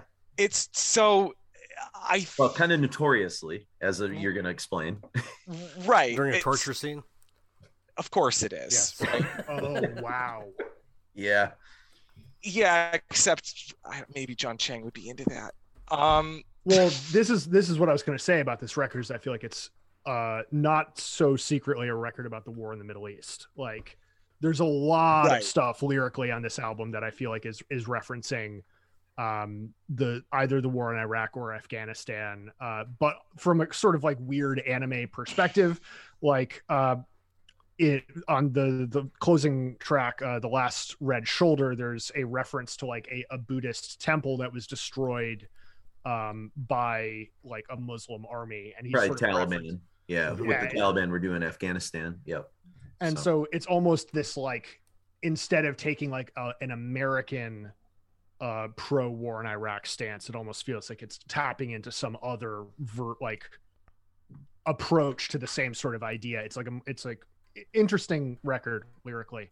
Yeah, almost like an Asian perspective on the war or something like that. Yeah. Oh, you also get in Embers, Blood, and Treasure. There's references to Fang of the Sun Daogram. Is that the name of the anime? It's this old anime from the 70s that has like these guerrilla freedom fighters called the D-Layer 7. And there's also references to some characters from Gundam. I don't know Gundam particularly well. That's more Joseph's area of expertise, but he's layering in. I'm the Gundam guy. It's true. Yeah. Well, it's interesting you bring up that last reference, because one of the things that comes up in the interview that people will probably hear is John talks about what a fan he is of the film from the 60s, Battle of Algiers. Oh, yeah. Yeah. Yeah, I love that movie. It's great. It's incredible. Film. But, you kind of referencing whatever the reference you just made kind of reminded me of some of that, the aspect to it. Totally. Yeah. I mean, even like the opening track, Dar El Harb is like it translates to like home of war. It's like a contested area. It's like the whole record is kind of littered with these references to warfare. And he's using a lot of references to Islam and to the Middle East, I think, as well as anime to kind of illustrate this. So I feel like there is kind of this subtext of you could read it as like an album about America's presence in the Middle East at that time. I mean, notoriously, sorry, not to cut you off. Oh, go ahead. Yeah. Not notoriously, I should say, but like this isn't new information, but Chang's done a few interviews since. I found these in my research for this episode where I think like 9/11 sort of had like a deep, like very disturbing impact on him. I think he'll talk about it in the interview. Yep. Yeah. Like it seems like in the way that maybe if Discordance Axis hadn't just broken up when they did, maybe 9/11 would have iced the project anyway. Because it seems as though like that event just had this cast a shadow over his mind that I think he's still in his lyrics and in like his work as a comics author and his work as a game developer. I think he still grapples with that topic a lot. Sure. Yeah, for sure.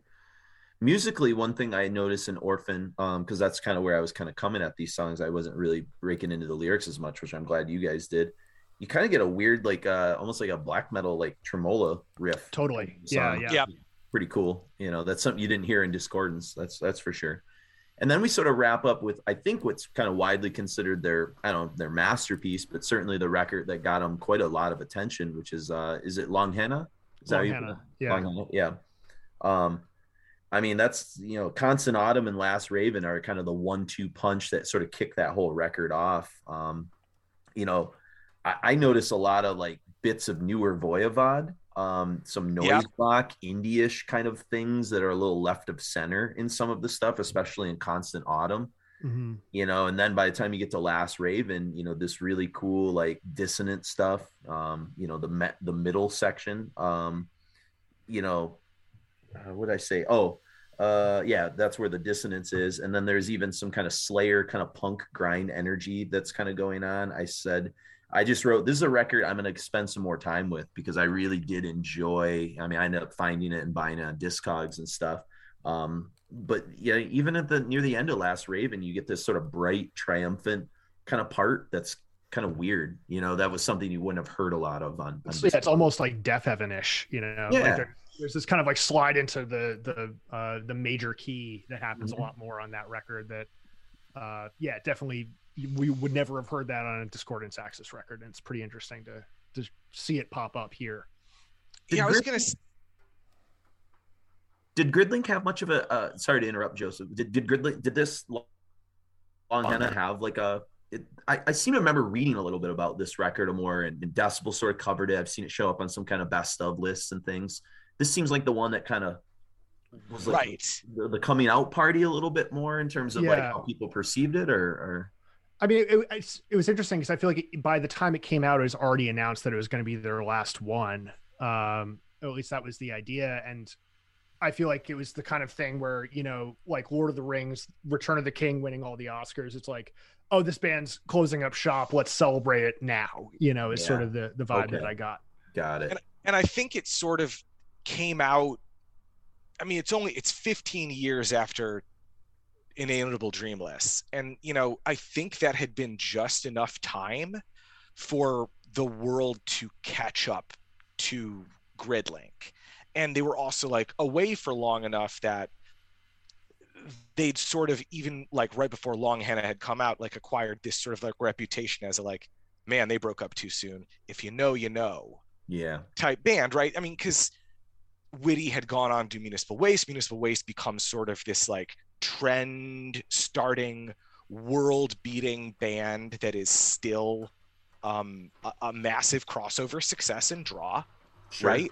I mean, for me too, he was doing Burnt by the Sun, which I'm a bigger fan of Burnt by the Sun than I am Municipal Waste, for me personally. But he's bigger. He's in these other bands doing interviews saying, oh, my best performance is Inalienable Dreamless. And so all these other people had time to go back, discover it, not come at it with the baggage of, oh, I'm a grind guy, and be like, oh shit, look at this, right? And so right at that same time, you've got Long Henna coming out with a lot similar concept, same vocalist, and in the same way that I feel like Discordance Axis' career is like them spending 2 albums winding up to do Inalienable Dreamless. I like Amber Gray, I like Orphan, but to me they're like Gridlink doing the warm-ups before trying to make Grind 4.0. Yeah. Right. And that's Long Henna, where there's a string section on it, but it's not cheesy. It's not like power metal-y. Like it's just gorgeous. Yeah. And before, where he's like, oh, bass is bad, Long Henna has 6-string fretless bass on it. And when I listen to it, like I know y'all love that first Dark Tranquility album, right? Yes. Yeah. That it's wild. To me, it's wild. I think Long Henna is almost like the grind answer to that album, where Takafumi used ultra light gauge strings, and I think it's tuned above E. Okay. If I'm correct. So it has this super sharp, bright, brittle guitar tone mixed with, Fajardo trying his best to do what Witty did, and I think kind of getting there. And even more cinematic stuff. Plus, for the first time since Discordance Axis, this is the one where he's leaning back into Evangelion. Yeah. Like he's got the plug suit on the cover. He's going back into the weird fucking, emotion lyrics, Stay Without Me. And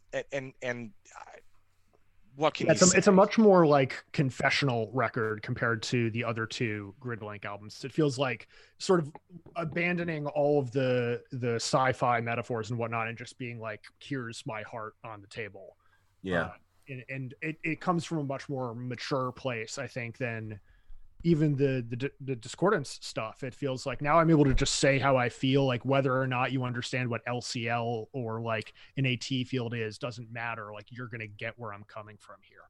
Well, even Chang says it's the best thing I've done in my career in music. I didn't have to compromise one part of my vision, and we were able to get exactly what I thought it was going to sound like. I wouldn't change a fucking thing on that record, and that might have been just like, something he thought right in the moment, but I think he thinks fondly of Inalienable as well, but I think those are like his 2 kind of musical peaks, for him.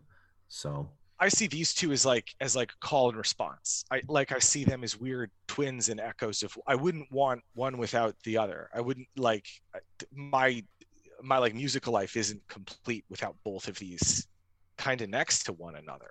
Yeah. Yeah, they're companion pieces in a weird way, even though, like you said, they're separated by 15 years apart, but they do they're like twin satellites, Yes, yeah, totally. But all right, well, let's get into it. Let's let people kind of hear what this Gridlink stuff's all about. But we're gonna first hear Ikaruga, one of the final Discordance Axis tunes from 2001. Then we're gonna hear Amber Gray from Gridlink, Burning Tiamat, Orphan, and then a pair of tunes from Long Henna, Constant Autumn, and The Last Raven. Physically happy grabbing things is a huge difference between interacting with them for a moment on a handheld device where like it's gone and the next thing is up 3 seconds later. Absolutely. Right? Like yeah, it's an instant gratification. The effect of scrolling, if you will, right? Yep. Yeah, it's the instant gratification of all of this, and I think that I teach a media literacy unit in one of my global awareness classes, and like, man, kids really appreciate that unit because we do get into like the dimensions of social media and what it's doing to their brains and all this, and like I've had kids like walk up at the end of class with their phone and go, what the fuck do you want me to do with this thing? Do you want me to put this in the trash? Because I'm scared of this thing now. I'm like, good. At least you're like aware of the weaponizing, it's fun. Like I said, that's the part of teaching I like, is that they're still in a state of, even if they come in apathetic, you can still reach them at that age group. You just have to find like the way to like crack the shell almost, for some of those kids. And it's almost like a challenge. Like, hey, You think this is gonna be a boring class? Well, I'm gonna fucking blow your expectations out of the water, and all of a sudden you got Nice. I don't know. So it's pretty fun. But all right, I guess to wrap up, because I know I've kept you for too long. I guess anything. Yeah, you needed like 3 pull quotes, and we talked for an hour and a half. It's all right, man. This has been really fun. I appreciate all this. Do you have any last questions you want to wrap up with? Yeah, I guess just, anything about like with what's going on with No One Knows What the Dead Think, and then kind of just the state of where you're at kind of creatively, in terms of what you're working on with games and comics and bands and other things like that, just sort of wrap up.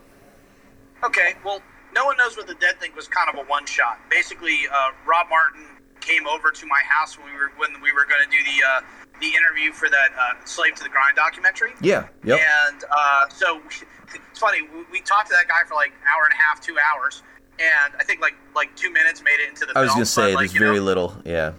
Yeah. And of course, the most sensationalist lines. It's amazing. But regardless. Don't worry, that's what we're going to do with this podcast. I'm just going to pull the weirdest... No, pull the lines. Just going to string it together so it's like I'm actually saying something about like white nationalism. Yeah, sure. Why not? Yeah, why not? I mean, anyways. Yeah, so No One Knows What the Dead Think was a one-shot. It was like Rob Martin had written a number of songs over in the intervening 20 years, and we got together and we recorded them. We asked Dave if he wanted to do it. Dave was not able to play those songs. It's like he's in a different phase of his life, and like playing blast beats all the time is, it's not what he does, right? Sure. So we ended up looking at a couple other drummers. We talked to Brian Fajardo, who was the drummer from Gridlink, and Brian's schedule was basically couldn't accommodate doing the record, and we ended up working with Kyosuke Nakano, who's a friend of mine online, very talented young man from Japan. He had to really step up because he was a 2-foot blast beat guy, and we Rob Martin, the way time signatures Rob Martin writes in, you can't really play 2 feet blast beats to them because they're like 7-7 or 7-8 or something. They're weird time signatures. So if you're playing, you can't play like left right. It doesn't work. You'll always end up on the wrong foot. Is what it was how it was explained to me. So he learned how to do 1-foot blast beats, and we made a record that we didn't even really think of as a grindcore record necessarily. It was just like, this is Rob's band, right? Like Discordance Access was my band. This was Rob's band.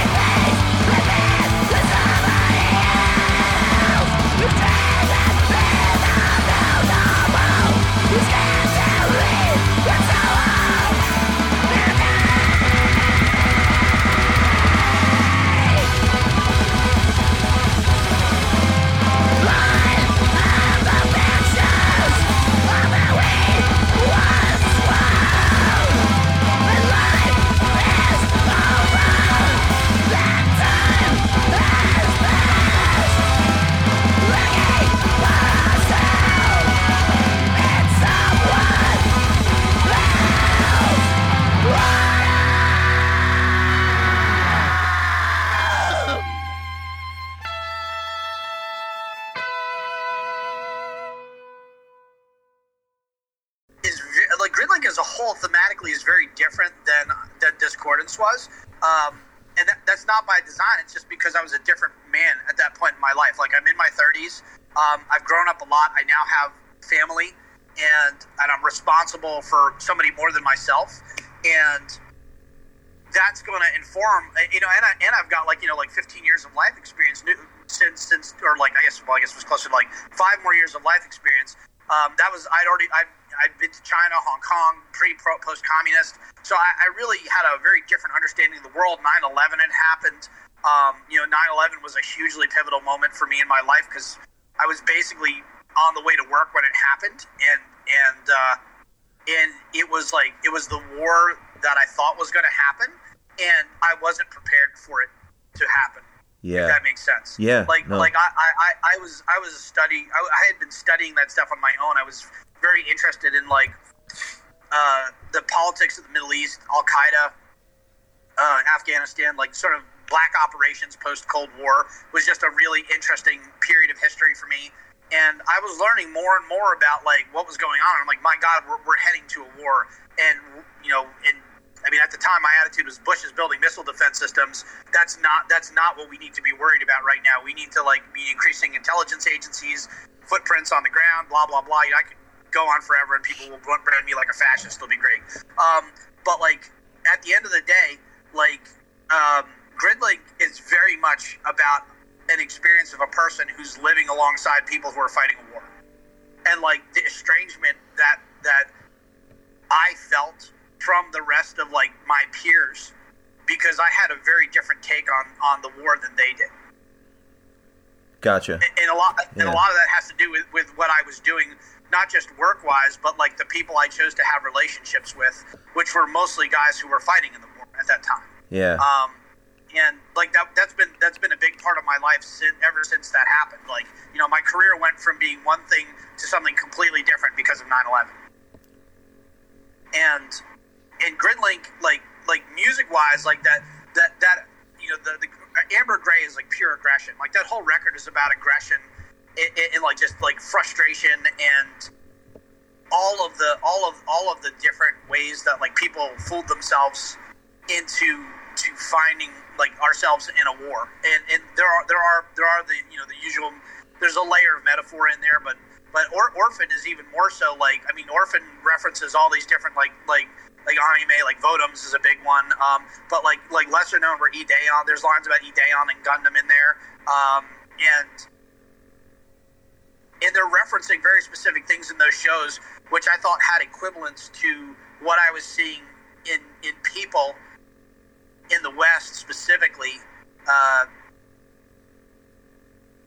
that were I found incredibly frustrating, and it was I don't want to say a lack of understanding, but it's almost like an unwillingness to learn or an unwillingness to understand the reality of the situation, and instead a sort of knee-jerk reaction to simply assume the worst about ourselves because we couldn't imagine somebody.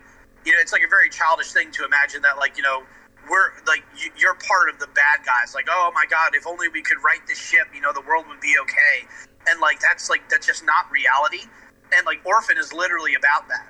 It literally is about being estranged from everybody and not being able to have relationships with people at that point because no one could it was impossible for people to understand how somebody could be a patriot and believe in America and think that going out and into these other countries and hunting down these people and killing them was a good thing.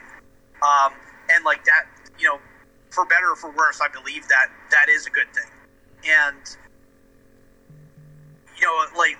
Gridlink and again, the stuff that I was referencing specifically is more about that. The references are more overt to how people felt about war and fighting in these older stories told by the Japanese, which had incredible insights into humanity that I couldn't actually appreciate until I found myself in a country that was in a war that was not it was not like a traditional war. It wasn't we're fighting Germany or something. We're fighting an ideology. Yeah. And we're going everywhere to fight it. And we're not fighting with tanks on battlefields. We're going into people's homes in the middle of the night and shooting them. or blowing them up with a missile.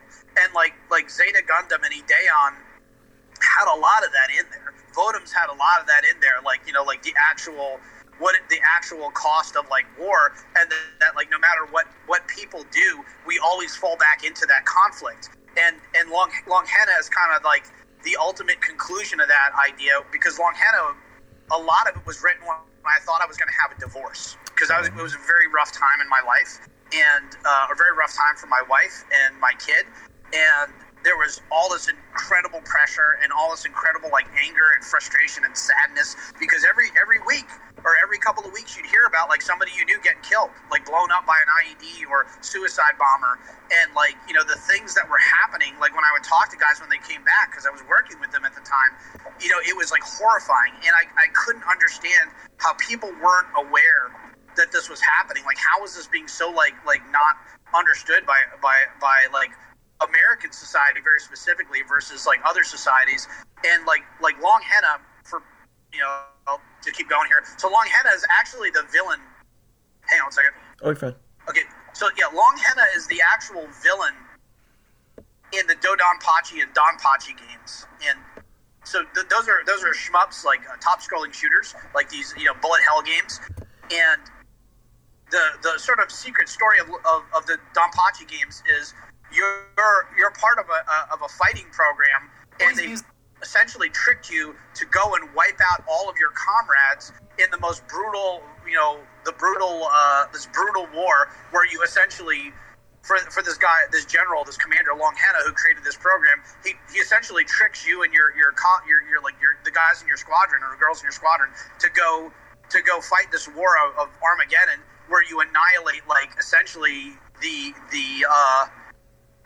sort of like, you know, the good guys, if you will, right? Sure. And the second loop of the game is you now fighting the true army, his true army, and that is actually goes throughout the entire themes of the Long Henna record. A lot of it's about that. There's a lot of references to Area 88 also, which is one of my first loves as a manga, and one of the first comic books I was really excited by when I was a little kid. I really was into the story, and it also has a tremendous number of applications to like life as I've come to see how right these guys got it. And whether they knew it or not, these are incredibly insightful stories, like Red Badge of Courage, you know, or Matterhorn level quality storytelling, and like truths about being a person.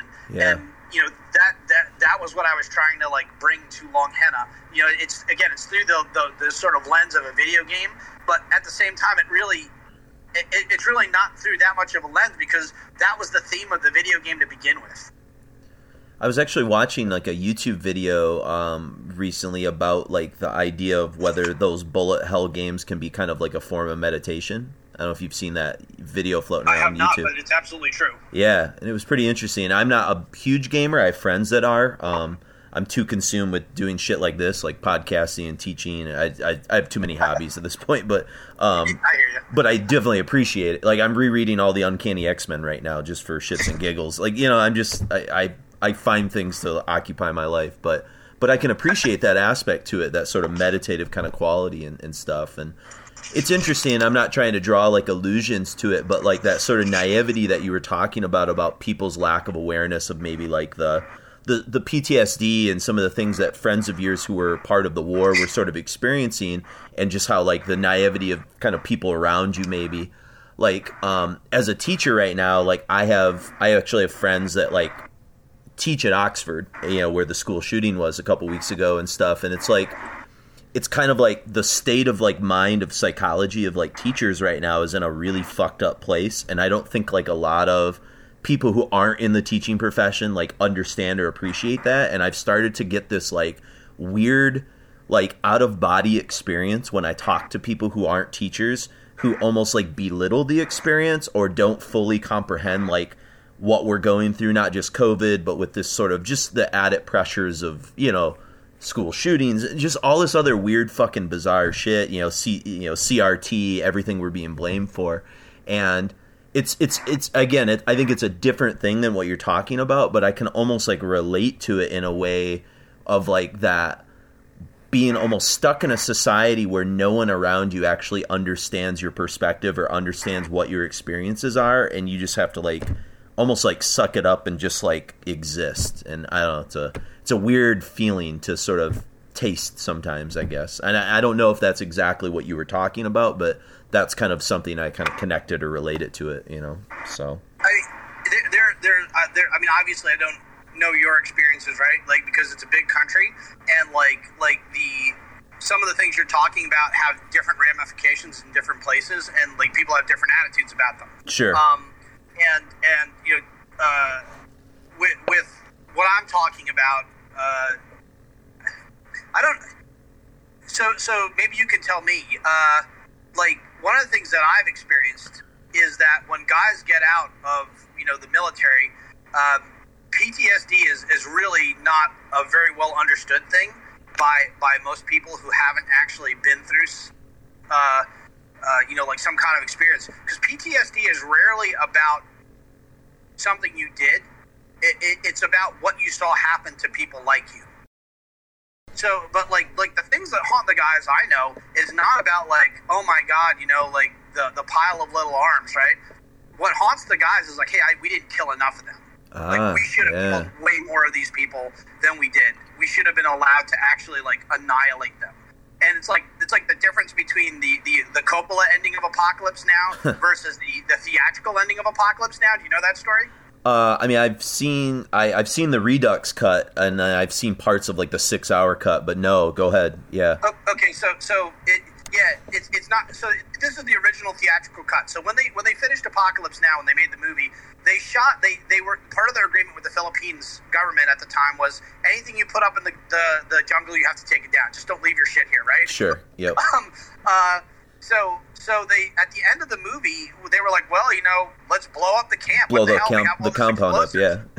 Yeah, so they filmed this crazy scene of like the Kurtz camp getting obliterated, like literally everything in it destroyed, and it's this crazy sequence, right?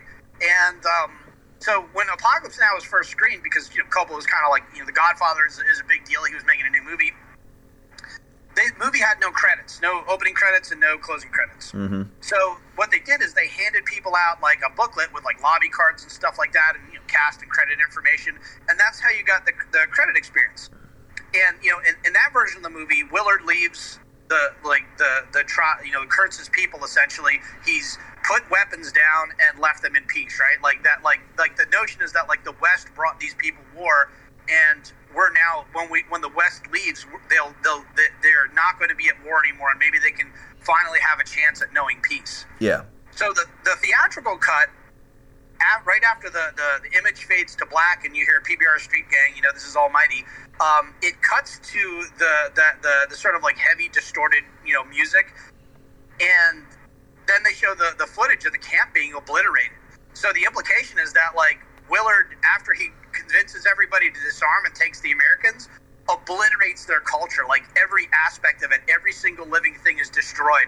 All of the statues, all of the temples are obliterated. And I thought that was that was the Apocalypse Now. Like that was the bold statement at the end of that movie, right? Yeah. Like it's a really heavy end to the movie, and Coppola hated it because it was, you know, it's really fucking dark. Yeah. But like, it's probably more spot on in a certain sense, you know. I mean, it's kind of capturing a certain aspect of imperialism, or you know, whatever. If you know, from that aspect. I think what it said to me, and you know, it's like Guns. You're a teacher, so have you read Guns, Germs, and Steel? Oh yeah, Jared Diamond. So yep. like it reinforces a lot of stuff in Guns, Germs, and Steel. Like everybody is the same. We're just at different levels of being able to annihilate each other. Yes, yeah. And like there's no culture that's like altruistic or special. Like people weren't getting along and doing great in North America before like Europeans showed up here.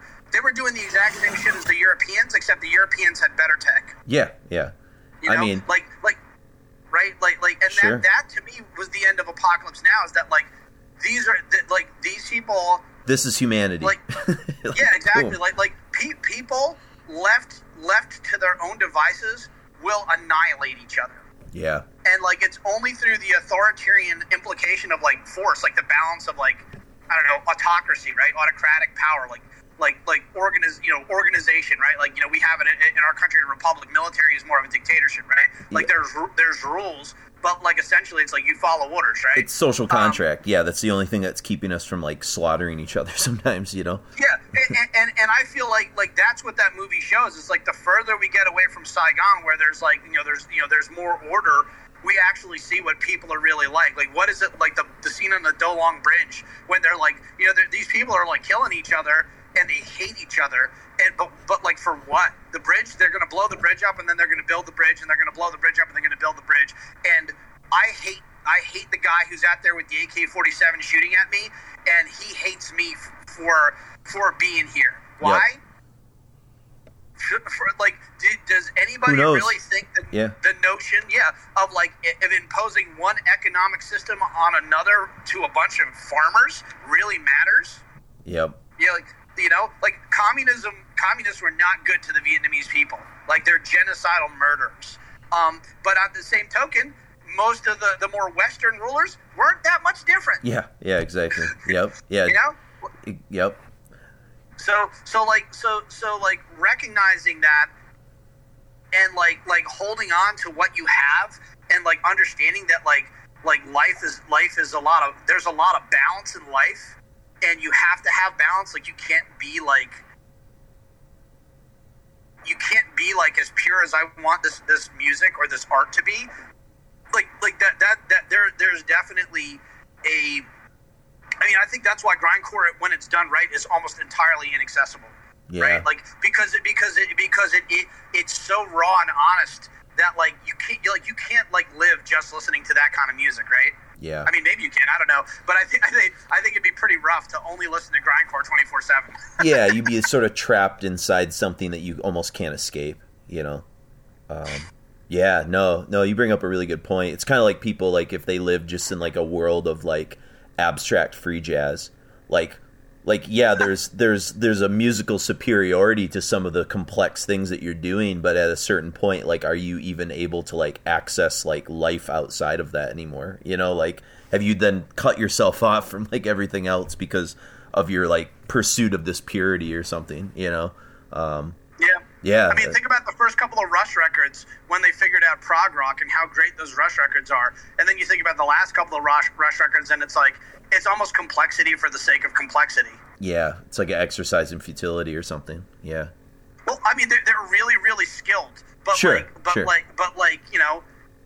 Like when I listen to the later Rush stuff, I mean, and again, whatever, they can't play the same 12 songs forever. Sure, Vapor Trail's all right. Like, yeah, but I don't get the same sort of. I'm not transported to places, and I'm not like moved in the same way by. I don't even know what some of the later records were, but like just the obvious one, right? Moving Pictures, sure. Or 2112, or Permanent Waves, right? Like, these are all incredible albums.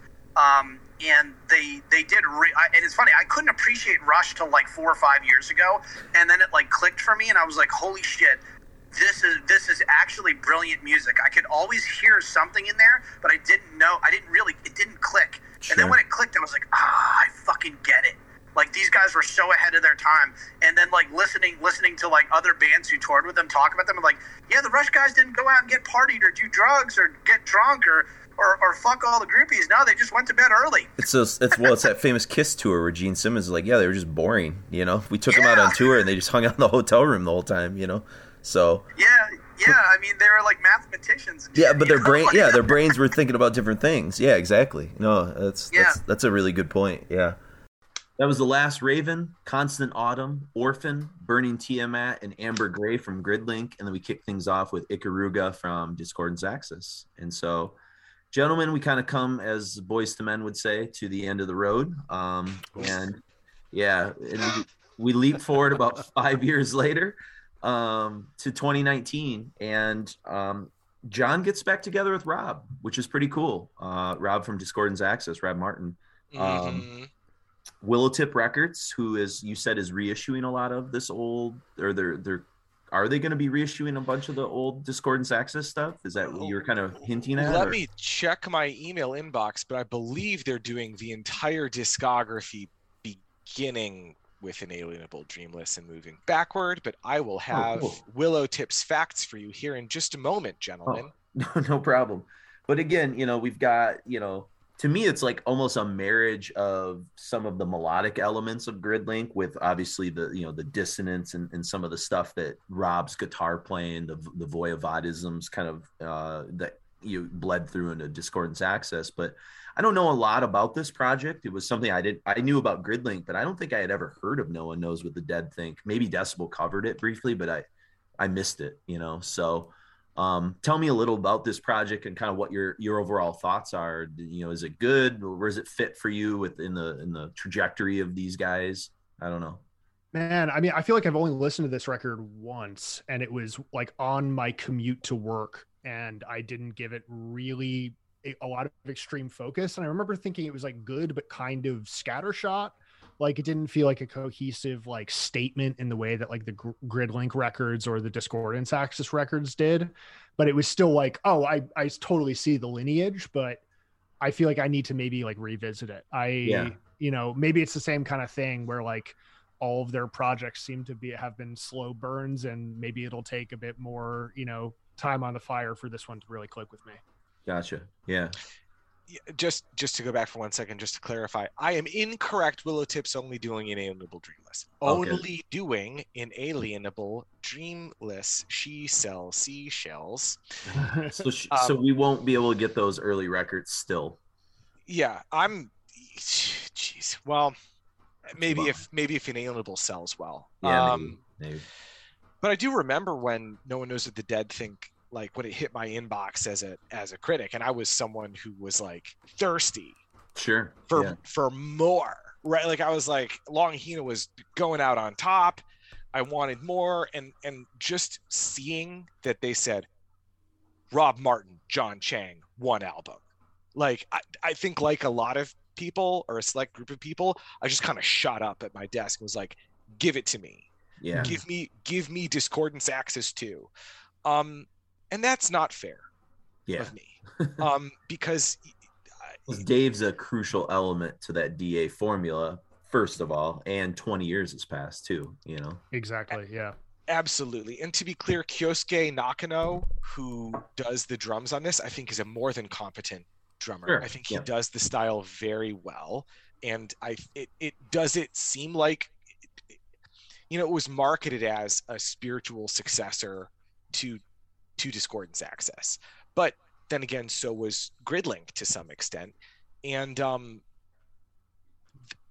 No One Knows What the Dead Think, to me, this album sounds like if they'd broken up after Joho and come back and tried to continue from there without having done Inalienable, or the Gridlink stuff. So is it good? Yeah. Would I love to see it live? Yeah. Would I take another one? Yeah. Will I get another one? No. But does it like make me feel elated the way Long Henna did? No. Yeah. Have you spent more time with it than Ian has though? Yeah. I mean, our good friend Langdon Hickman, who I write about underground metal with at Consequence of Sound, he and I were doing our column when No One Knows the Dead Thing came out.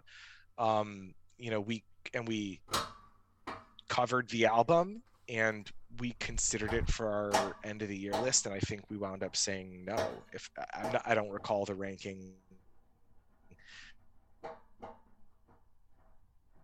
but I do remember it being like, it's an album that was like on our short list, didn't make the cut, is my recollection.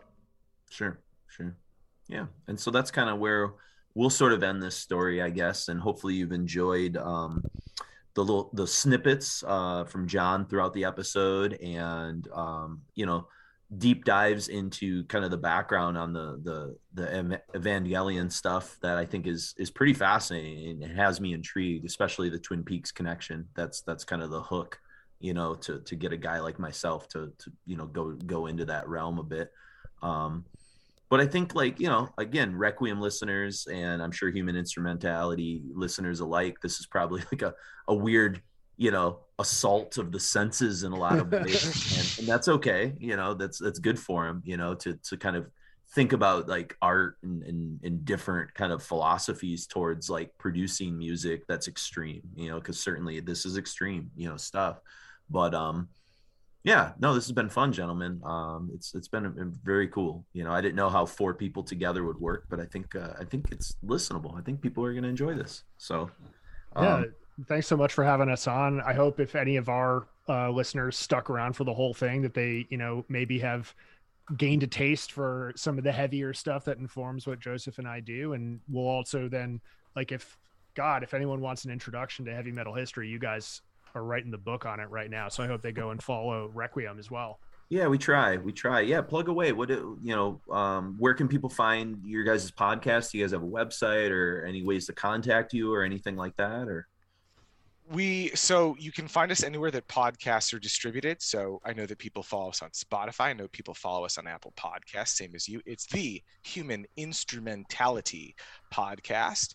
Our email address is humaninstrumentalitypod@gmail.com.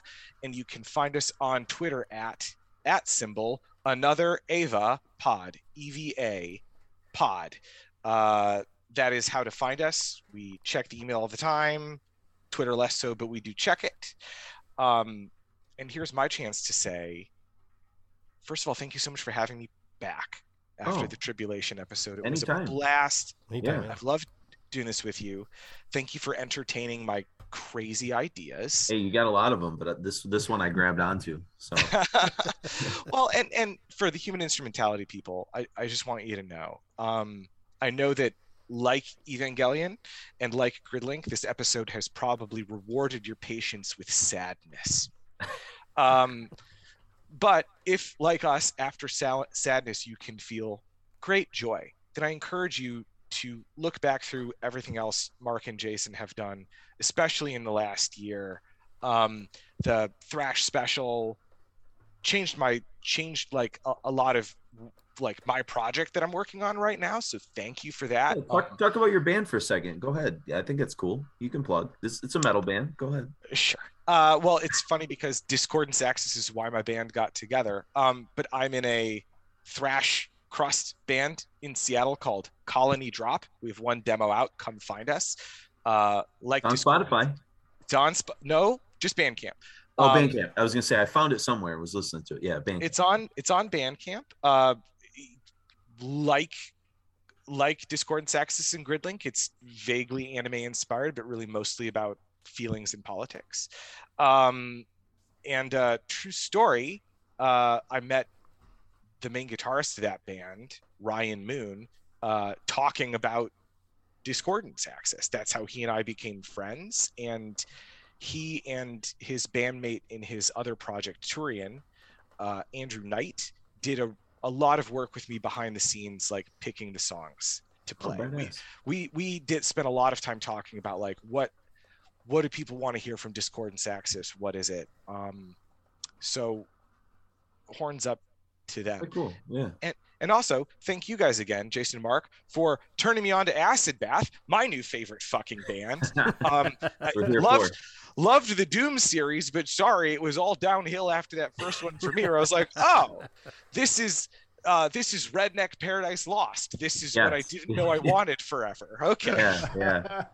I think actually, you mentioned Eva fans like coming back on Requiem. I think they might actually, in a weird way, dig that the Neurosis thing we did, because that's a pretty harrowing kind of existential journey into human nature and like really fucked up harrowing kind of weird journeys and stuff like that. So that could be the one, if they're looking for another starter episode, or that will just scare the shit out of them and they'll never want to listen to anything we do.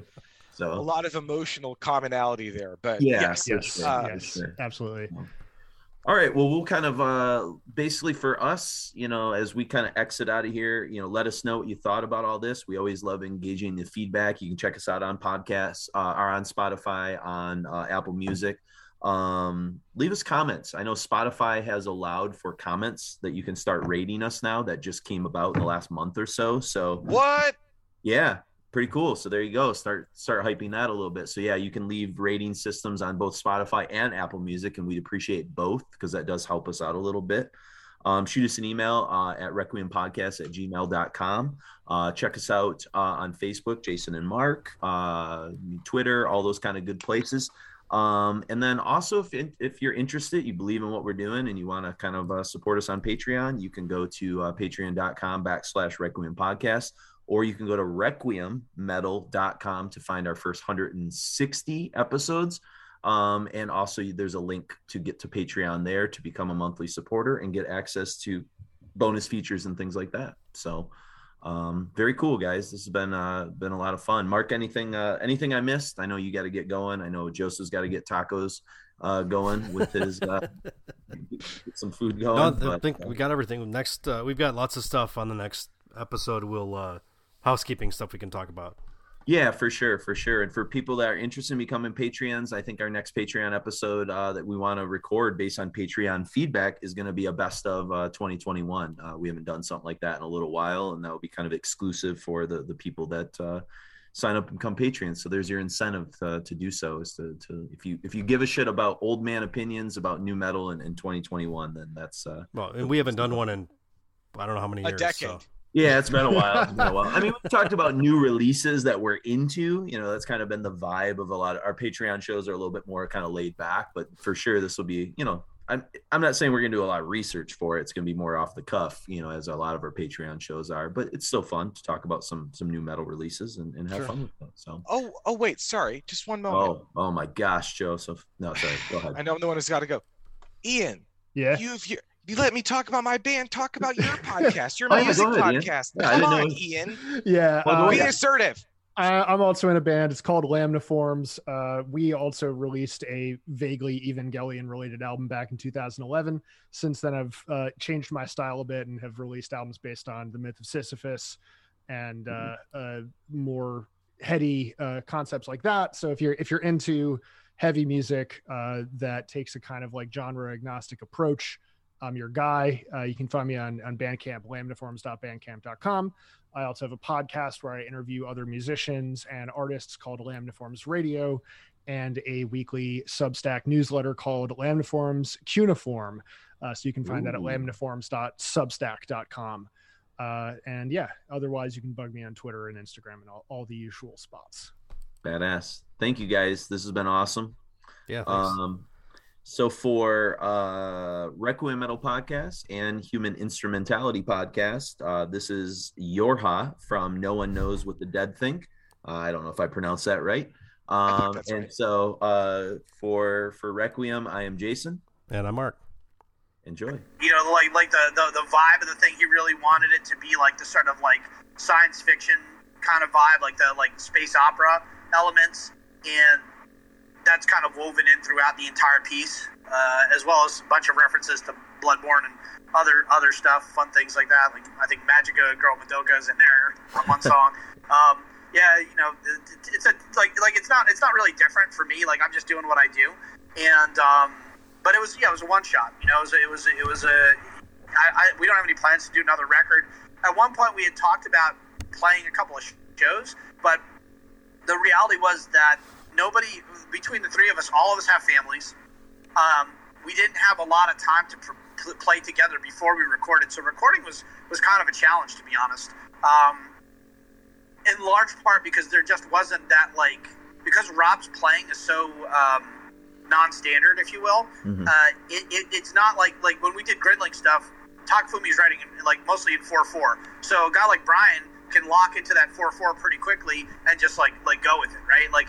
Put in his he's figuring out how he wants to add flourishes and whatever to the music, and it's kind of natural. But with Rob Martin, it's a lot more challenging because he's doing something really truly different than everybody else. Not that Takafumi isn't doing something really different as well, but Rob is a harder guy to follow in terms of not like a hard act to follow, but physically harder to follow because he he doesn't even play with consistent time signatures a lot of the time. He'll play a riff 7/8 one time and 8/8 the next time and 9/7 the next time. It's kind of a nightmare. Yeah, I can imagine.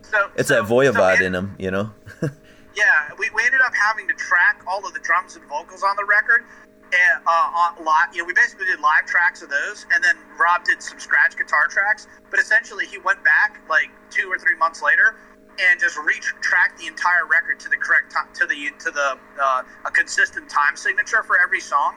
So we actually had something that was a little bit more cohesive. But like, you know, Rob's an esoteric guy. He plays by himself. He plays solo essentially, like alone most of the time, right? So he's playing purely on feeling and not like counting time or things like that. He's much more organic, if you will, versus like the Takafumi Matsubara experience, which is like I am, you know, like Yngwie Malmsteen perfect every single time, except it's going to be faster. Maybe, yeah. You know, and it's very different, very different, diverse, you know, dichotomy and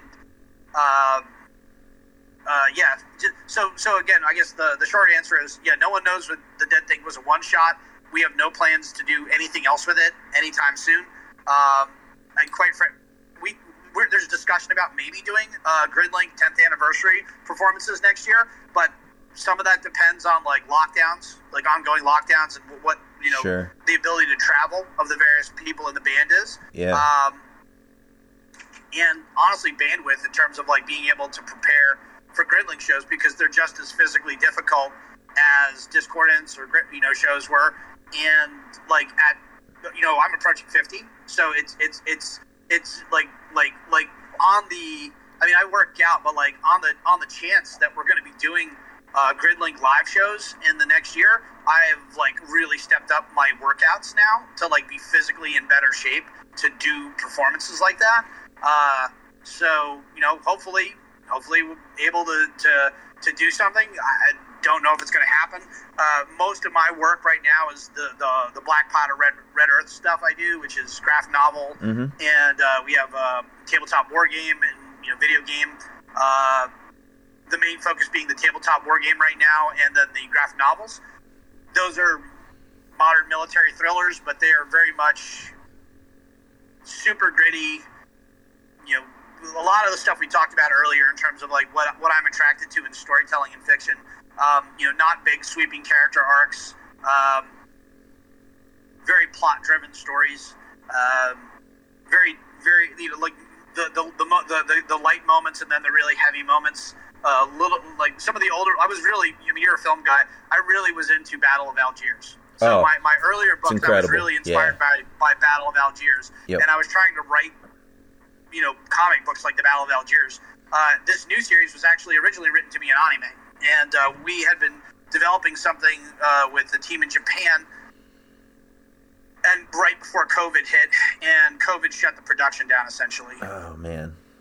So there's a possibility of us coming back to it, but like it's a little bit of a tricky series because it is a dark, you know, grim dark war story, and not a lot of young people want to necessarily work on something like that. So it's a blessing and a curse, because like it's a curse because it's hard to find staff, but it's a blessing because most of the people who want to work on it are older guys, and they're the guys who worked on the stuff that I loved growing up. So it's you know, it's much older creators, and hopefully one day we'll get to make it happen. Yep, I mean that's really what I do the most of right now, and I put my heart into that. I put my every waking hour into that. I've got a couple other things I'm developing right now, but they're kind of like skunk work still. But you know, one of the other things I've been working on is developing clothing that doesn't use any forced labor or doesn't touch any autocratic nation. Wow, that's fantastic. It has been an incredible experience doing that. Like really figuring out where things are sourced and how how fabric is milled. You know, where the animals come from, how they're handled, what kind of lives they live. Like, you know, every aspect of that, really working on that to make sure you can produce something that like is truly an ethical product. The cost for it is for lack of a better word, beyond anything I initially anticipated to make. And it's really been what's the right word? It's really been a sobering experience to see how much tradecraft and skill has completely vanished from the United States and migrated to places where forced labor is how they make stuff. Sure. Yep. And like, I mean, because Americans have been really brainwashed, and like, or like even, I mean, Western society in general, we have this expectation of getting a lot of things and getting them at a very low price. Yep. And just like everything else, there's a cost, and we just, people just don't want to see that cost. So, somebody may say, "Hey, I really think slavery is bad," and fill in the blank social justice cause. But yeah, at the same time, hey, I love my Nikes, and I wear Nike all the time, and I love my fill in the blank, like whatever the product is. Like my Procter, like I use my Procter and Gamble stuff, and it's great. It's like, oh, by the way, every single product that's sold in China has to go through significant animal testing. Yep.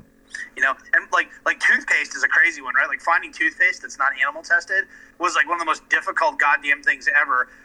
Because most people, I'm not a vegan right now or anything, but like, it's pretty funny because like Tom's of Maine used to be like, it wasn't a great toothpaste, but at least you knew it wasn't animal tested. Sure.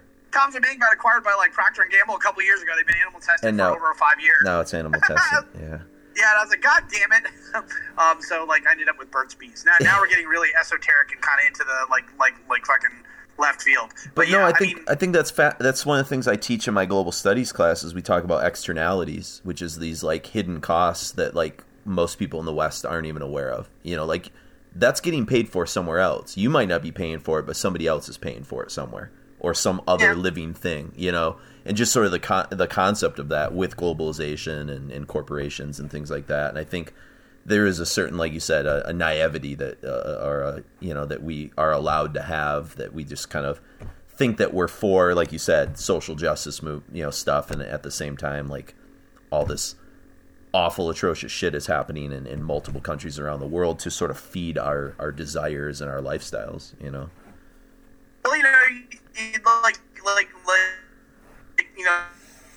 like older generations when stuff was still mostly made here or in another Western society, people just didn't have as much because it costs more to make. I just put out a game, and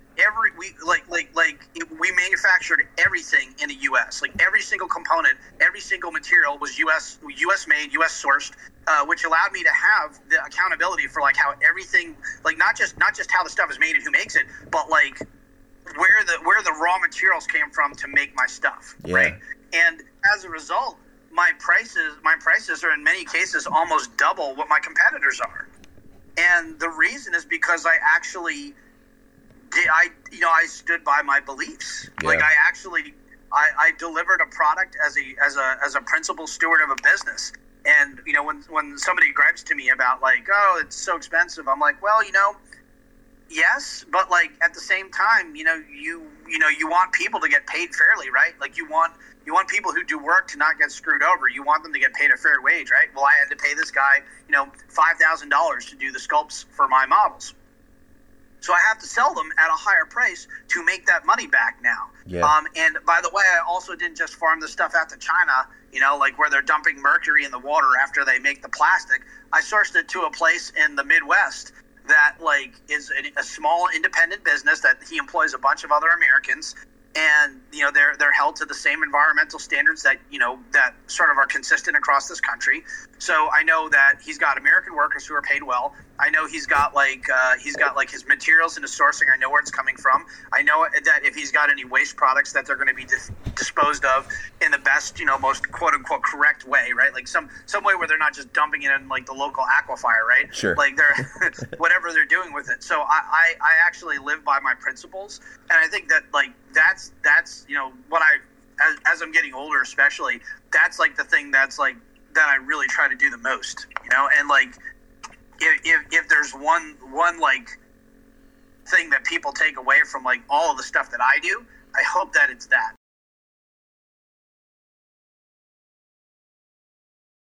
Hey, one last nerdy question from Joe. He just wanted me to ask you: have you seen the rebuilds, and do you like them? Yes and no. Okay. All right. That's good. Yeah, fair enough. I have no idea what he thinks about him, but I'll pass that on to him. So he told me. I mean, I'll give you like the 30-second version. So they're too slick. One of the things that made Evangelion so great was it was kind of rough around the edges because they had no money to make it. And now that it's just like money in the world to make these movies, and they're so slick. They lost, like, they don't have any of the heart of the original stuff for me. And I don't see how, when you remake your work, you could do something with the original heart. Yeah. No, it's true. I mean, it's kind of like what you said about performing some of those songs. Like, after a while, like, they just lose their potency because you've worked through that, or just lack some of that same kind of thing, you know? So... Yeah, I mean, it's tough. The other side of the thing is that Anno was screwed out of literally millions of dollars by Gainax, and like this was kind of. I mean, I don't think he did it just for money. I mean, I'm sure I'd be surprised if he did it just for money, because that guy's got plenty of money. Yeah. But I mean, that was a way for him to finally get paid back. I think he was owed like over $25 million or something like that. It's an insane number what he was actually owed, because Gainax is actually owned by a construction company now. They got acquired. Okay. Interesting. Yeah, I mean, because the original president went to jail. Wow. He wasn't paying anybody. He embezzled, like, literally tens of millions of dollars.